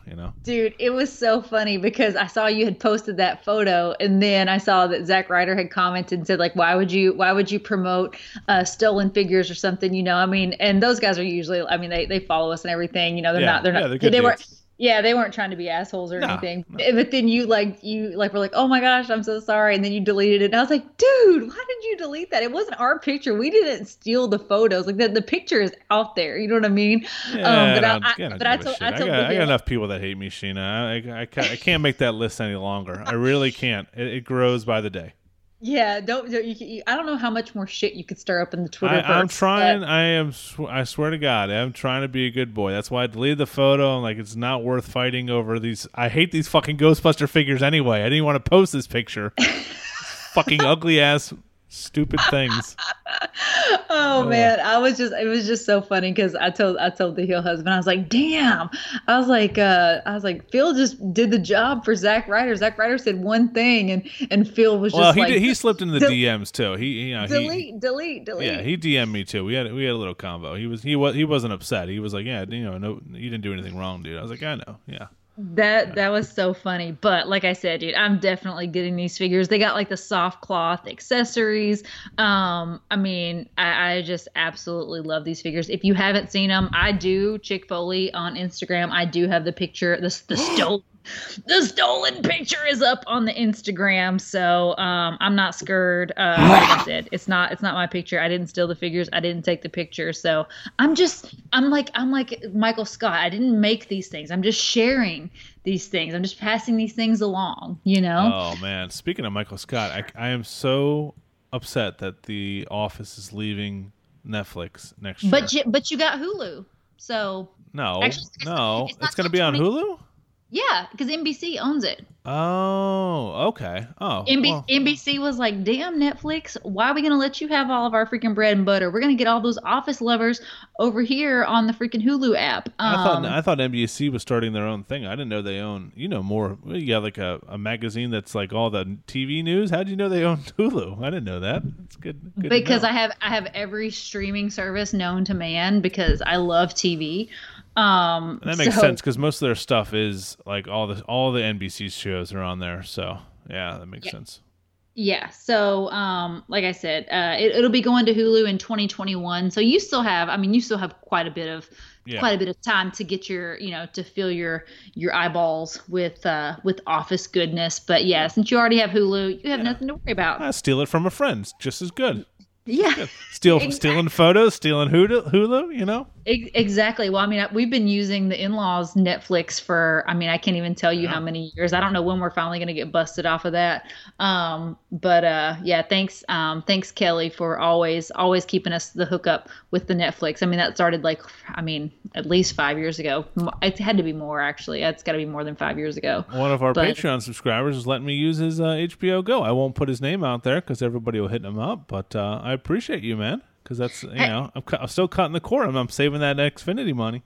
Dude, sharing is caring when it comes to these networks. So definitely, especially HBO Go, man. That's one of my favorites. I love me some freaking HBO Go. What are you currently watching on HBO? Nothing. I can never find anything on there to watch it at all. Well, that's wrong. No, that's wrong because I am in the middle of watching Chernobyl and it's really good. Look, I'm not dissing Chernobyl because it's definitely on my list of must things or things to watch. Must things? Must things to watch. Dude, HBO has some of the best series known to man. Yeah. I watched all of those when they were first. I've seen Sopranos and I can't get into The Wire. I don't like The Wire, but I've Entourage, Ballers, freaking, oh my God, Eastbound and Down, Vice Principals, Silicon Valley, True Detective. What else is on there? Oh my God, what's the one from the 1920s? Boardwalk Empire, and the one where they run the funeral homes. Good too. I forget the name. Oh my God, 6 Feet Under. Yep, 6 Feet Under is amazing. Girls, Game of Thrones. I'm trying to think what else I've watched on there. I love I love HBO so much. Have you seen oh my God, it's he's like a murderer. Oh my God, it's a documentary. No, it's a documentary. It's not the Adnan Syed thing from Serial. No, not the I'm gonna stop naming things. Oh my God, the Chris Benoit documentary. Oh Jesus, no. God, I know everybody's screaming it at me. Yeah. Anyway, I'll think of it here. I'll think of it here in a minute. But anyway, the fact that you said that you cannot find anything. Oh, The Jinx. It's called The Jinx. It's an awesome freaking documentary. Really, really cool. Really creepy. Oh, I've never heard of that. Yeah, let me check it out. Yes. So if you like true crime, like murder stuff, it's about like Robert Durst. He's like this rich guy, and he commits these murders. Anyway, I won't spoil it for you. But don't ever say you can't find something good to watch on HBO because that's blasphemy. I apologize, HBO. Yeah. And all your shareholders. Exactly. I didn't buy anything else. We did get clarification. There were some rumors floating about that the Macho Man Slim Jim was going to be, the pre-orders were only going to be fulfilled with whatever they have left over after San Diego Comic-Con, but that is not correct. Entertainment Earth got their own supply. Yeah.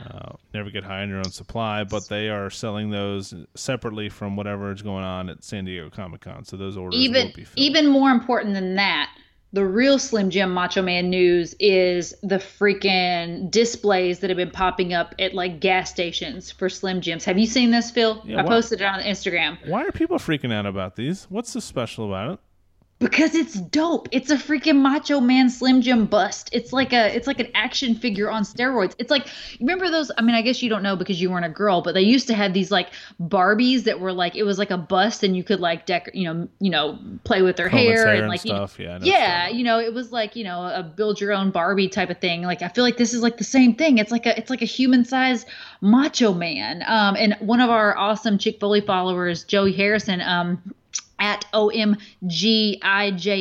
Oh my God, it's Joe Harrison. That's what it stands for. He's been he's literally been with Chick Foley since I think he was like one of my very first followers on Chick Foley. But he scored this Slim Jim Macho Man bust figure, and now I have like super like envy. I don't even know what I would do with this thing. Like put it in the middle of my dining room table. I don't know. Who knows? Like you don't even need to know what you need to do with this thing, but it's cool, so you need it. And is there a certain store? Like, are there like set stores that they're at, or is it just random gas stations? I don't think so. I need to look and see. I need to ask Joey which specific gas station he got it at. But dude, if you see this thing, I've seen it. You posted it to your IG story. Yeah, I just don't know. I was talking to our audience. If you're out somewhere. Sorry. Yeah, I just assume you're always talking to me. Well, yeah, it's just me and you here, Phil. It's just a personal comment. Nobody else listens to this thing. But if you're out there and you see this thing, like ask the freaking gas station attendant what you have to do to get this thing. That's you just told all our listeners. Oh my God, we're gonna get in a lot of trouble now. I'm sure the response from a gas station attendant at like 11 o'clock at night is gonna be. Oh man, sorry folks. She does not speak for me. I don't care. Whip your Slim Jim out. Do what you got to do. I don't care. Get this figure. Get this bust. Luckily, I have a car full of wine and liquor that I can bribe people with. So if I know what stores this is at, if you're listening, let us know. I mean, I'll get one just to get one. I know. I need to look and see. I haven't been brave enough to check the eBay listings to see what these things are going for, because I'm sure the people who have gotten them have immediately posted them to the auction sites, because these things are going to pull a pretty penny, especially once the displays have been taken down and they're gone. These things are going to go through the roof, I believe. Because right now I just have my Slim Jims like just strewn about the house. It'd be nice to have a place to kind of put them in. Exactly. So they're all in one place. Listen, I don't even like Slim Jim is not even my jerky of choice, but I still feel like I need this in my life. I'll put all of my epic beef bars like around this Slim Jim figure, put up, but it doesn't matter what kind of jerky you're loyal to. No, yeah. Just gotta be loyal to the Macho Man. Exactly. All right, so that's I have some things in the works for purchases for next week, so we'll that'll be expanded. We'll hopefully get closer to San Diego Comic-Con. We'll have some news for that. Let's get into our random merch of the week. What do you got for us here? Dude, this is pretty cool. As a recap, the Bonesaw gear has reappeared. It was kind of off for a while, and I was like, oh my God, somebody bought the Bonesaw gear.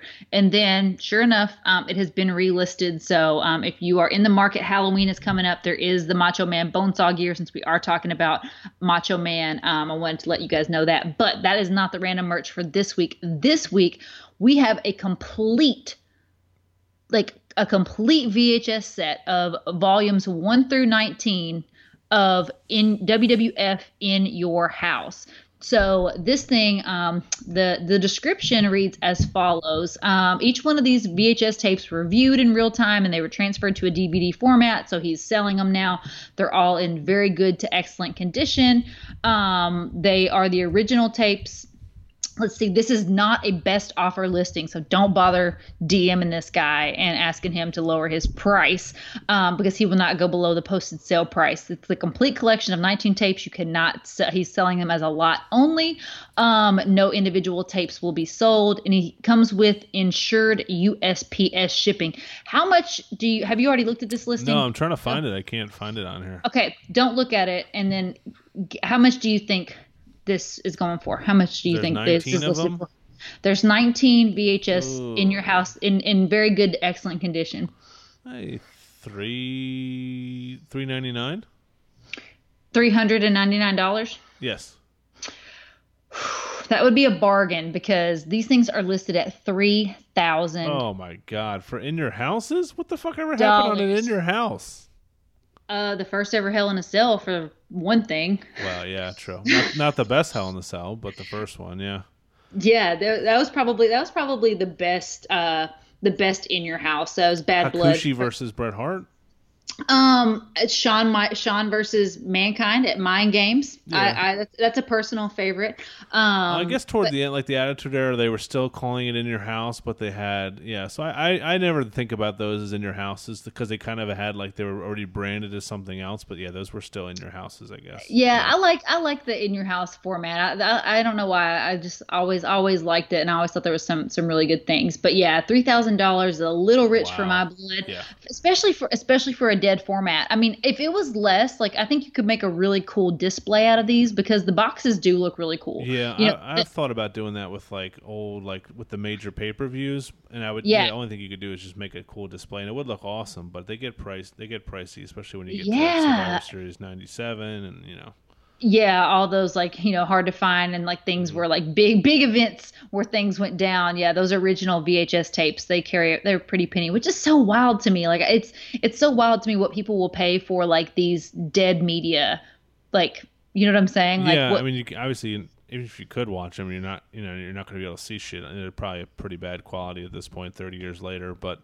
Yeah, I mean it's cool. I mean they would probably look cool in like a shadow box frame if you could get like year by year. You could do every pay per view. That's been my like I want to do the new generation like 94, 95, 96 and just get all of them. But they get pretty expensive. And I think they're just going to keep going up and up as people clamor for anything nostalgia. Yeah, for sure. There's a chick that we follow on Chick Foley. I follow her on Instagram. I cannot think of her name. I wish I could give her a shout out because if I'll post her in the stories when I remember her name. But she goes back and watches like she's like a huge like horror fanatic, and she's kind of hot. So I'm always like I love hot chicks that love horror. And she always watches like old VHS. She has this like old TV. It's like a little like it's like a like 12-inch screen maybe, and it's got a VHS. Like a tape player in the bottom of it, and she's always watching like her old horror VHSs in this little thing, and I'm like, that's pretty neat. I mean, I wouldn't watch it because I mean, who wants to watch like VHS? It looks like shit, you know what I mean? Yeah. But I just think it's so cool. Like you said, it just hits you right in the nostalgia feels.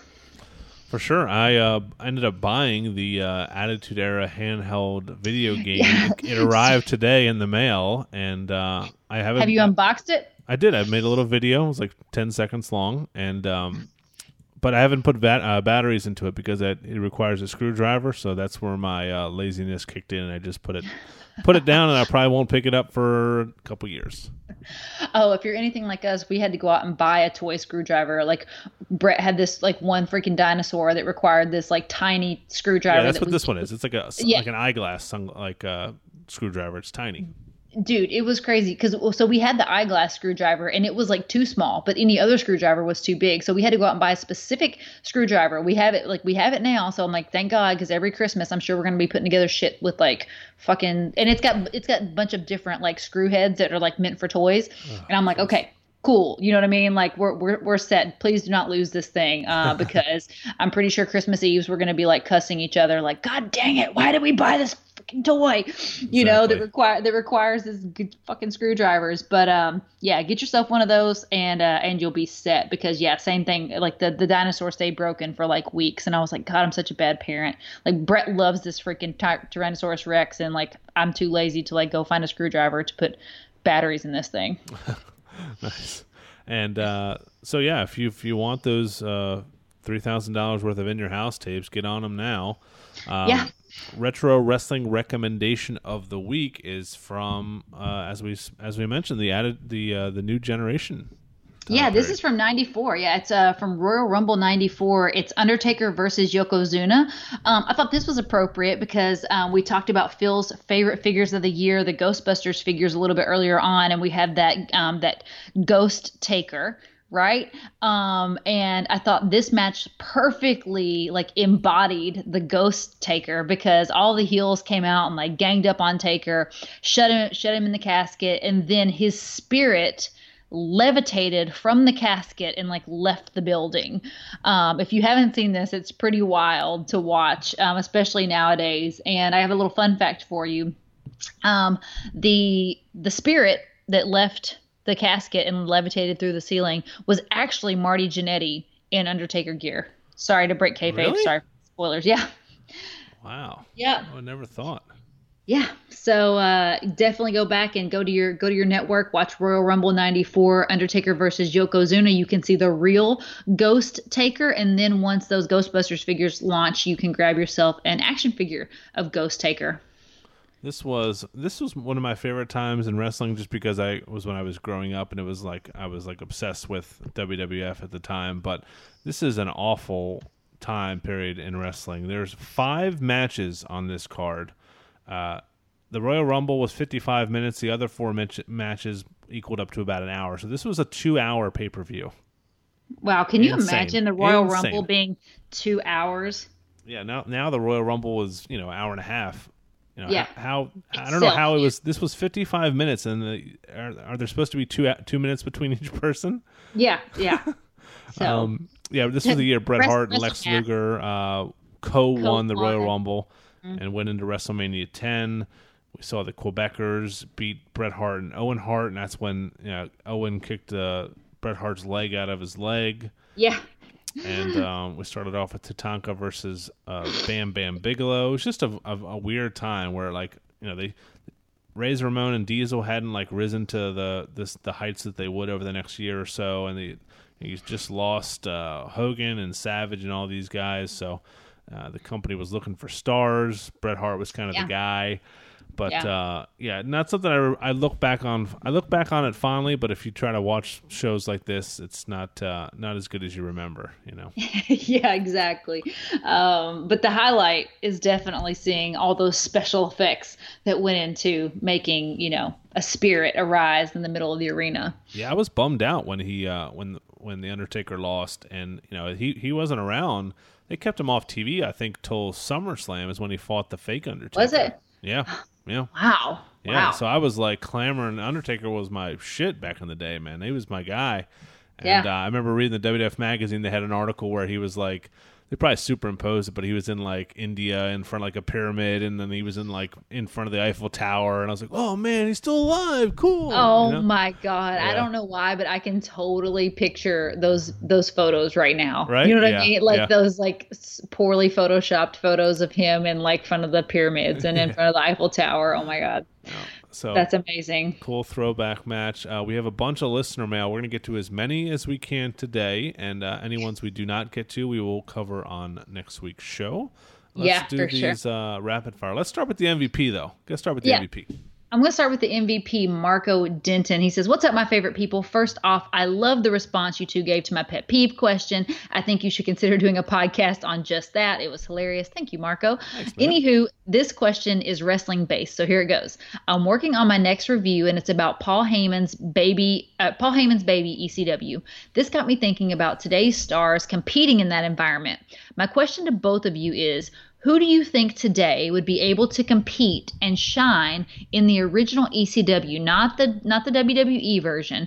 And what dream match would you like to see? As always, you guys keep on fighting the good fight. Positive vibes to you both. Peace. So, who do you think on the roster now would be a good fit for ECW? I think I have a good one. I hope that our Chick Foley fam agrees. I think Adam Cole would be a really good fit for ECW. He's definitely shown that he can hang in a hardcore match. He had a hardcore match with Aleister Black. He's had 2 War Games matches that he looked great in. And if you've seen any of his stuff prior to NXT, he can cut a pretty good R-rated promo. So I would say Adam Cole would be my pick to thrive in the ECW environment. Yeah. What do you think about Rhino? I think Rhino would do good. Rhino? No, just because he was in ECW back in the day. I was it's like, an awful joke. Well, I was like, wait a minute. I think he would be amazing. He can fight women like a beast. A couple people come to mind. Aleister Black, just because of his look. I don't know who we'd match up the best with, but he kind of fits that extreme look. And I think Chad Gable, you could put him in like a suplex match or something with Taz, and he could really shine and be kind of a mat-based guy. And it wasn't really extreme, but they had some really good. I mean, we had Rob Van Dam back in the day. You had some Jericho for a little spell there. So you had some really good wrestlers in their prime. I think Gable would be a cool addition there. Yeah, I was thinking for like my dream match, maybe like RVD and Ricochet. I think that would be a really good, God. like that would be awesome. Yeah, that'd be like a good high flying match for sure. I like it. Yeah. Thanks, Marco. Thanks for the question. You, as always, you're a rock star. Let's get to our next question. This one comes in from our buddy Raw is Ryan. He says, "Hey guys, first off, I would like to thank you both and the FIG community for the outpouring of support and encouragement thrown my way while in the hospital dealing with some semi-serious issues. It truly means a lot, and it really lifted my spirits, especially when I was broken mentally, physically, and emotionally." Dude, Ryan, that's what we're here for, man. Oh, yeah, dude. We love you, and we're so glad that you are on the mend, my man. He says, now on to my question. Disregarding the wild card rule, which brand has the better roster when it comes to, and then he put male roster, female roster, and tag teams. And he says, look at the roster post-Mania draft, not including the wild card rule. So he means, who has the best male roster out of Raw, SmackDown, and NXT, who has the best female roster out of Raw, SmackDown, and NXT, and who has the best tag team roster out of Raw, SmackDown, and NXT. For me, I'm going to say the best male roster definitely goes to Monday Night Raw. I mean, they got Rollins.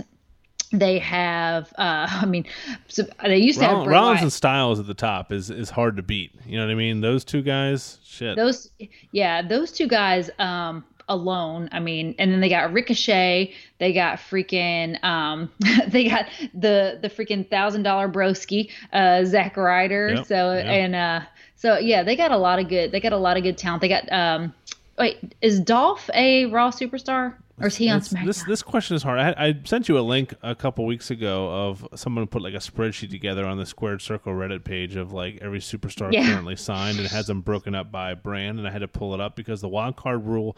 I don't think Reigns has been on SmackDown in like 3 weeks, but he's a SmackDown guy. SmackDown.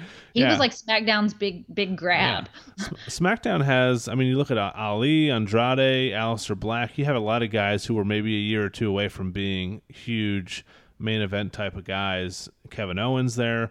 I think Raw is probably more top heavy. This is how it usually is. Raw is more top heavy, but I think you have more able bodies that can go on SmackDown. So I'm gonna go with you on Raw. I think for the women, it's hard to ignore that NXT women's roster right now with Bianca Belair, Casey Catanzaro's fun to watch, Mia Yim, Io Shirai, and of course Sharon Corbin. I cannot disagree with you about the women's NXT roster being like amazing, and those women are freaking awesome. Shayna Baszler, like all those, they got the horsewomen down there, but I'm gonna have to go with SmackDown. I mean, they got Asuka, they got Bayley, they got Becky Lynch, they got Charlotte, they got Ember Moon, Kairi Sane. They got the women's tag champions, the Iconics. Did I say Ember Moon already? But so they got Ember Moon, Sonya and Mandy. They got a lot going on for them. You said Kairi. No, you didn't say Kairi Sane, but they were pretty stacked there. Yeah, and Carmella. They got Carmella too. Yep. Let's not forget about her. Yeah. The SmackDown Live women is definitely stacked. So you're going with NXT or SmackDown? I'm gonna go NXT. I like some of those younger ladies. Okay, cool. I think for the tag teams, I think it's got to be NXT in my opinion. They got Burch and Lorcan, they got the Forgotten Sons, Street Profits, Undisputed Era. I mean, those guys are like incredible. You know what I mean?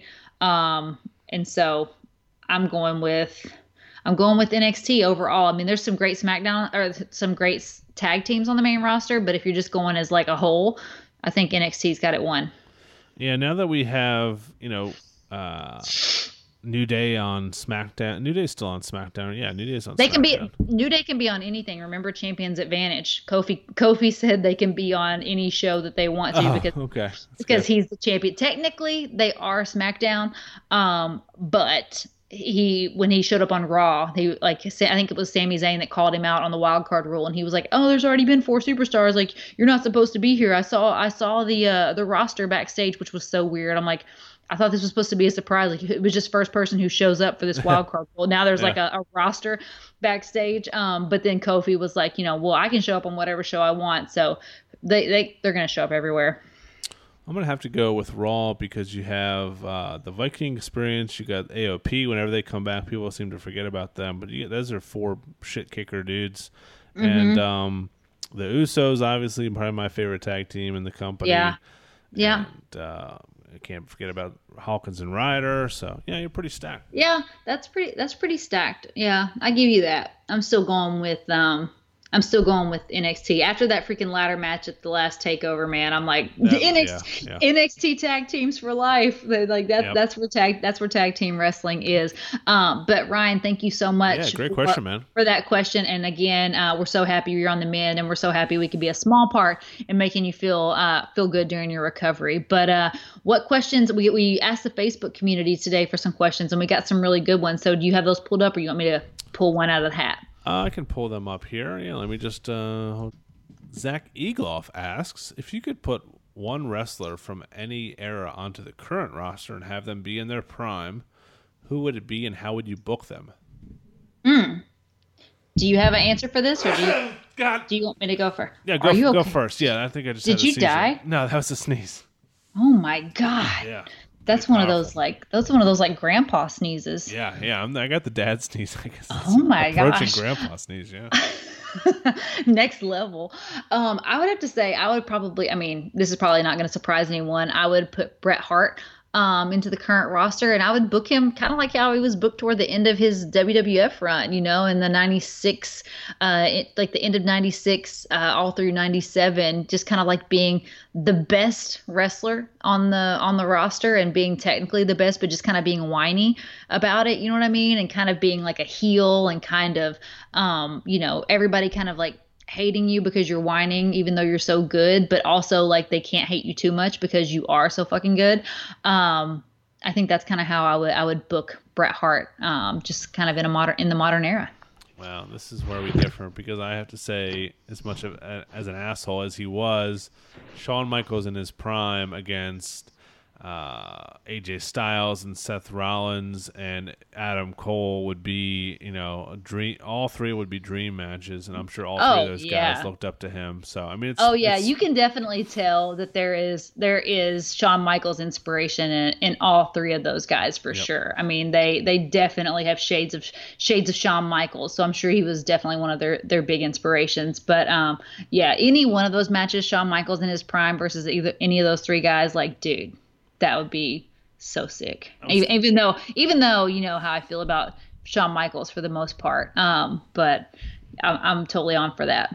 Yeah, I was thinking Stone Cold at first, but you couldn't do as much fun stuff as you could back in the day with him, so it would be a waste. Oh yeah, if Stone Cold only works in the Attitude Era, you know what I mean? Like that gimmick was built for the Attitude Era. So anything PG would just not. We all, even when Stone Cold shows up now, like we still, like we know, like we kind of throw ourselves back into that Attitude Era, even though he can't throw birds and say drink beer, fuck fear, or like fuck fear, drink beer, and all of those things. Can you believe they made a shirt that said that? It's unbelievable. It's so freaking amazing. Like, I don't know why. I never had that shirt. But I remember in my school, all Stone Cold, I think all wrestling shirts were banned. It started out with the DX, and the Stone Cold shirts were banned because they said, suck it and, all those things.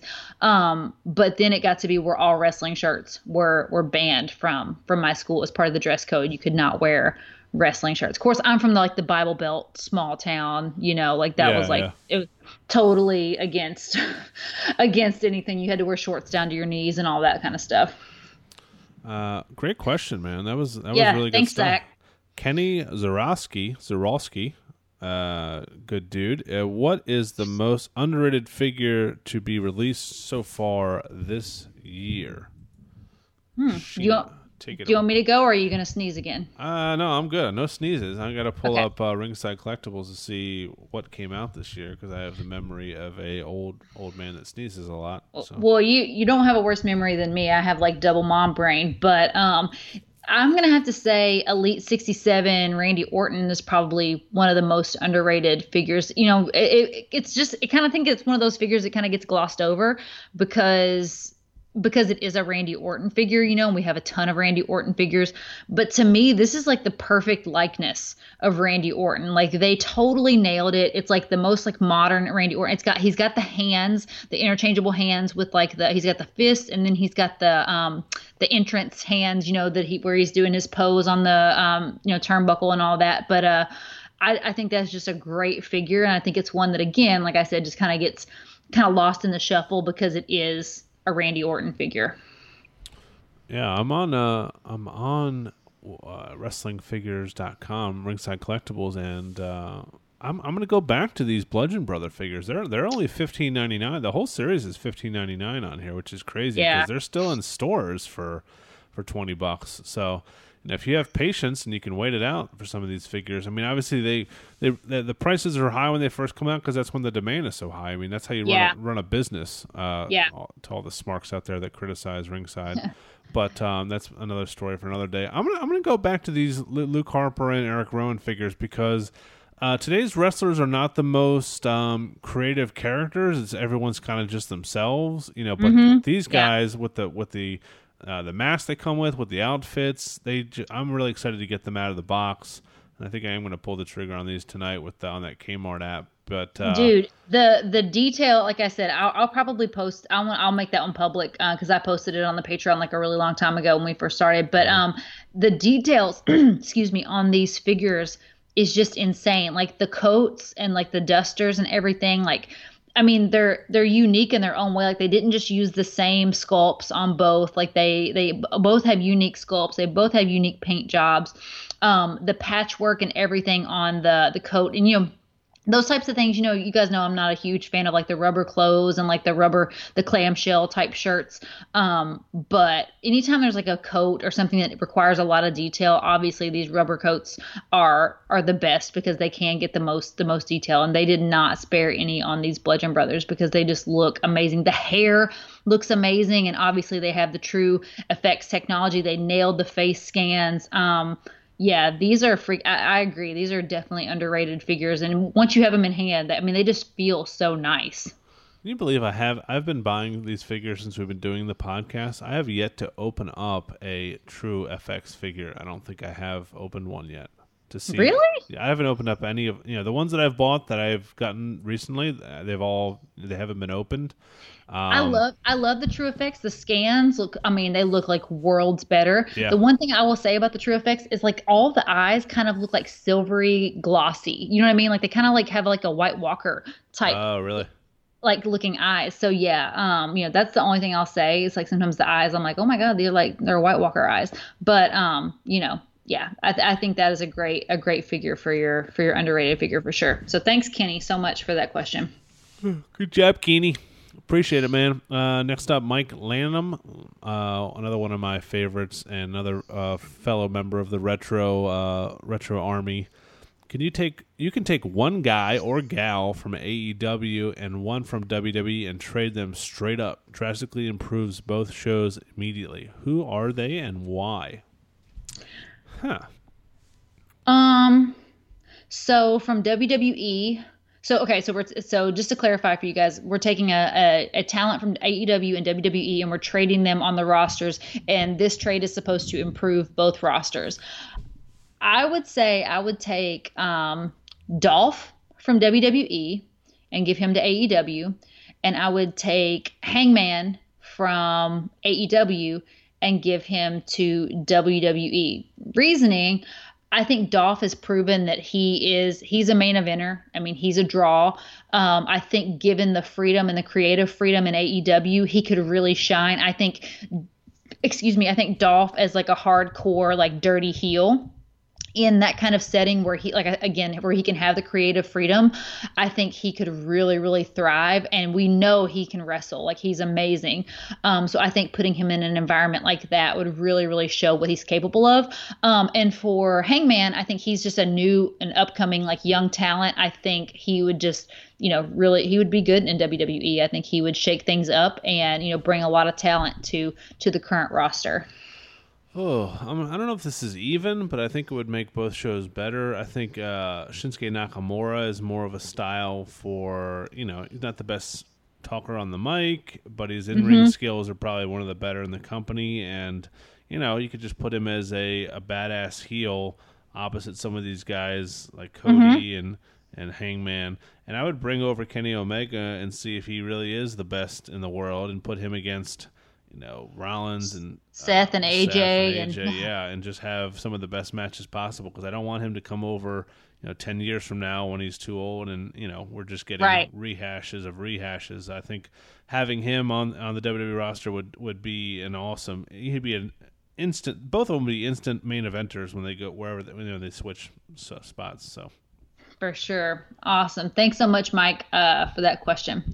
We got time for a couple more. Yeah, we're about to hit 2 hours. 2 hours. Oh my here. gosh, yeah, dude! If we're burning the midnight oil over here on the East Coast, bro. I know, man. I just closed the page that had all the damn questions on it, so that's not. Let me pick one, and we'll do one more. We got a couple Comic-Con ones. We'll save those for next week. We'll do next week or the week after. We'll do a full Comic-Con preview episode.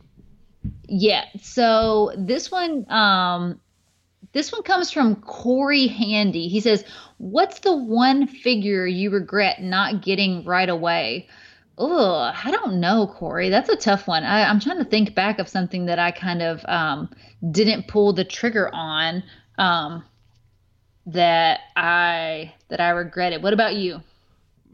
I've told the story on the show where I was really not big into collecting, or didn't know, like, I was collecting, but I didn't know how rare things were, and I saw the Harley race a couple times, and I was like, I have no interest in this figure. I have no attachment to Harley race, and don't really want a King Harley race figure. But knowing what I know now and how no one was able to get them, I should have probably grabbed them. So that's on me. Yeah, definitely passing on Harley race. Looking back is a poor move, especially even if you just threw them up in the auction sites. I mean, Jesus Christ, those things were going for a pretty penny. I don't know how much they're going for right now, but that's like passing up those initially. Like if you saw Pete Dunne or like Queen Sherry or any of those figures that were like the store exclusives. I'm still trying to think. I don't know. I'm gonna have to punt on this one because I can't think of a figure that I regret not getting right away, because one, we're pretty everything impulsive. Right away, yeah. Yeah. I was gonna say the heel husband and I are pretty impulsive.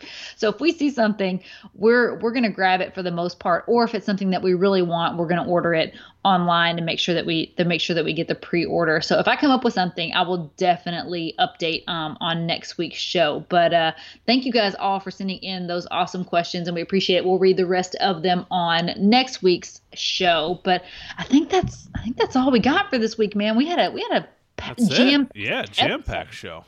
Yeah. Be sure to check out our friends over at Collar and Elbow. It's collarandelbowbrand.com. Use code CHICK for 10% off. I just saw them posted a picture of Eric Bischoff in one of their hoodies, and now I need to buy it because it looks super nice. But yeah, check us out, patreon.com/ChickFoley-show.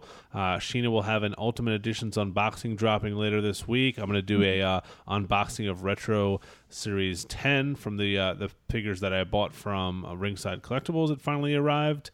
And, you can follow us on Twitter and Instagram at Chick Foley, at Chick Foley Show. We'll be back here next week with a brand new episode. We appreciate the support, you guys. Our numbers continue to grow every single week here, and more and more people seem to be digging what we're doing. So we appreciate you guys, and keep spreading the word. Thank you so much. So for myself and Sheena, we are out of here. Anything else? But what are your plans for 4th of July, Sheena? What are you doing? I don't know. We don't know yet. When we lived here before, we're kind of in the Virginia Beach, Hampton Roads, Norfolk area. We would go when we lived in Virginia Beach. We lived right across from this place called Mount Trashmore.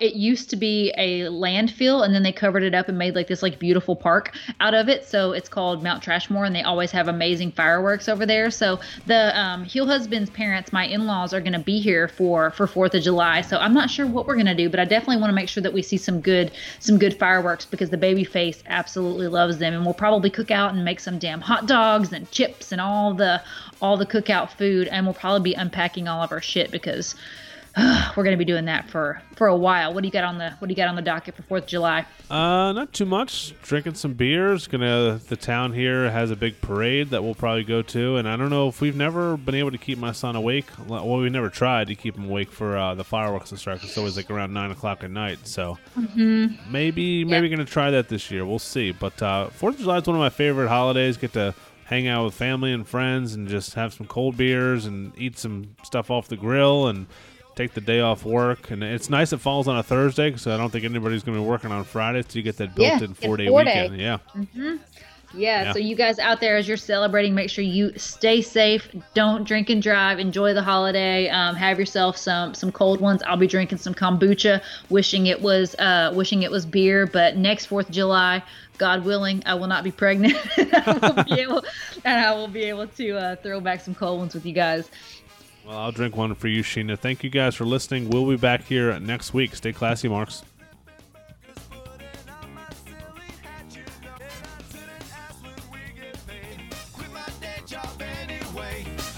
Doesn't matter. Guess it doesn't matter anymore. 'Cause you're gonna go to the record store. You're gonna give them all your money. Radio plays what they want you to hear. Tell me it's cool. I just don't believe it. Sell out with me, oh yeah. Sell out with me tonight. The record company's gonna give me lots of money and everything's gonna be.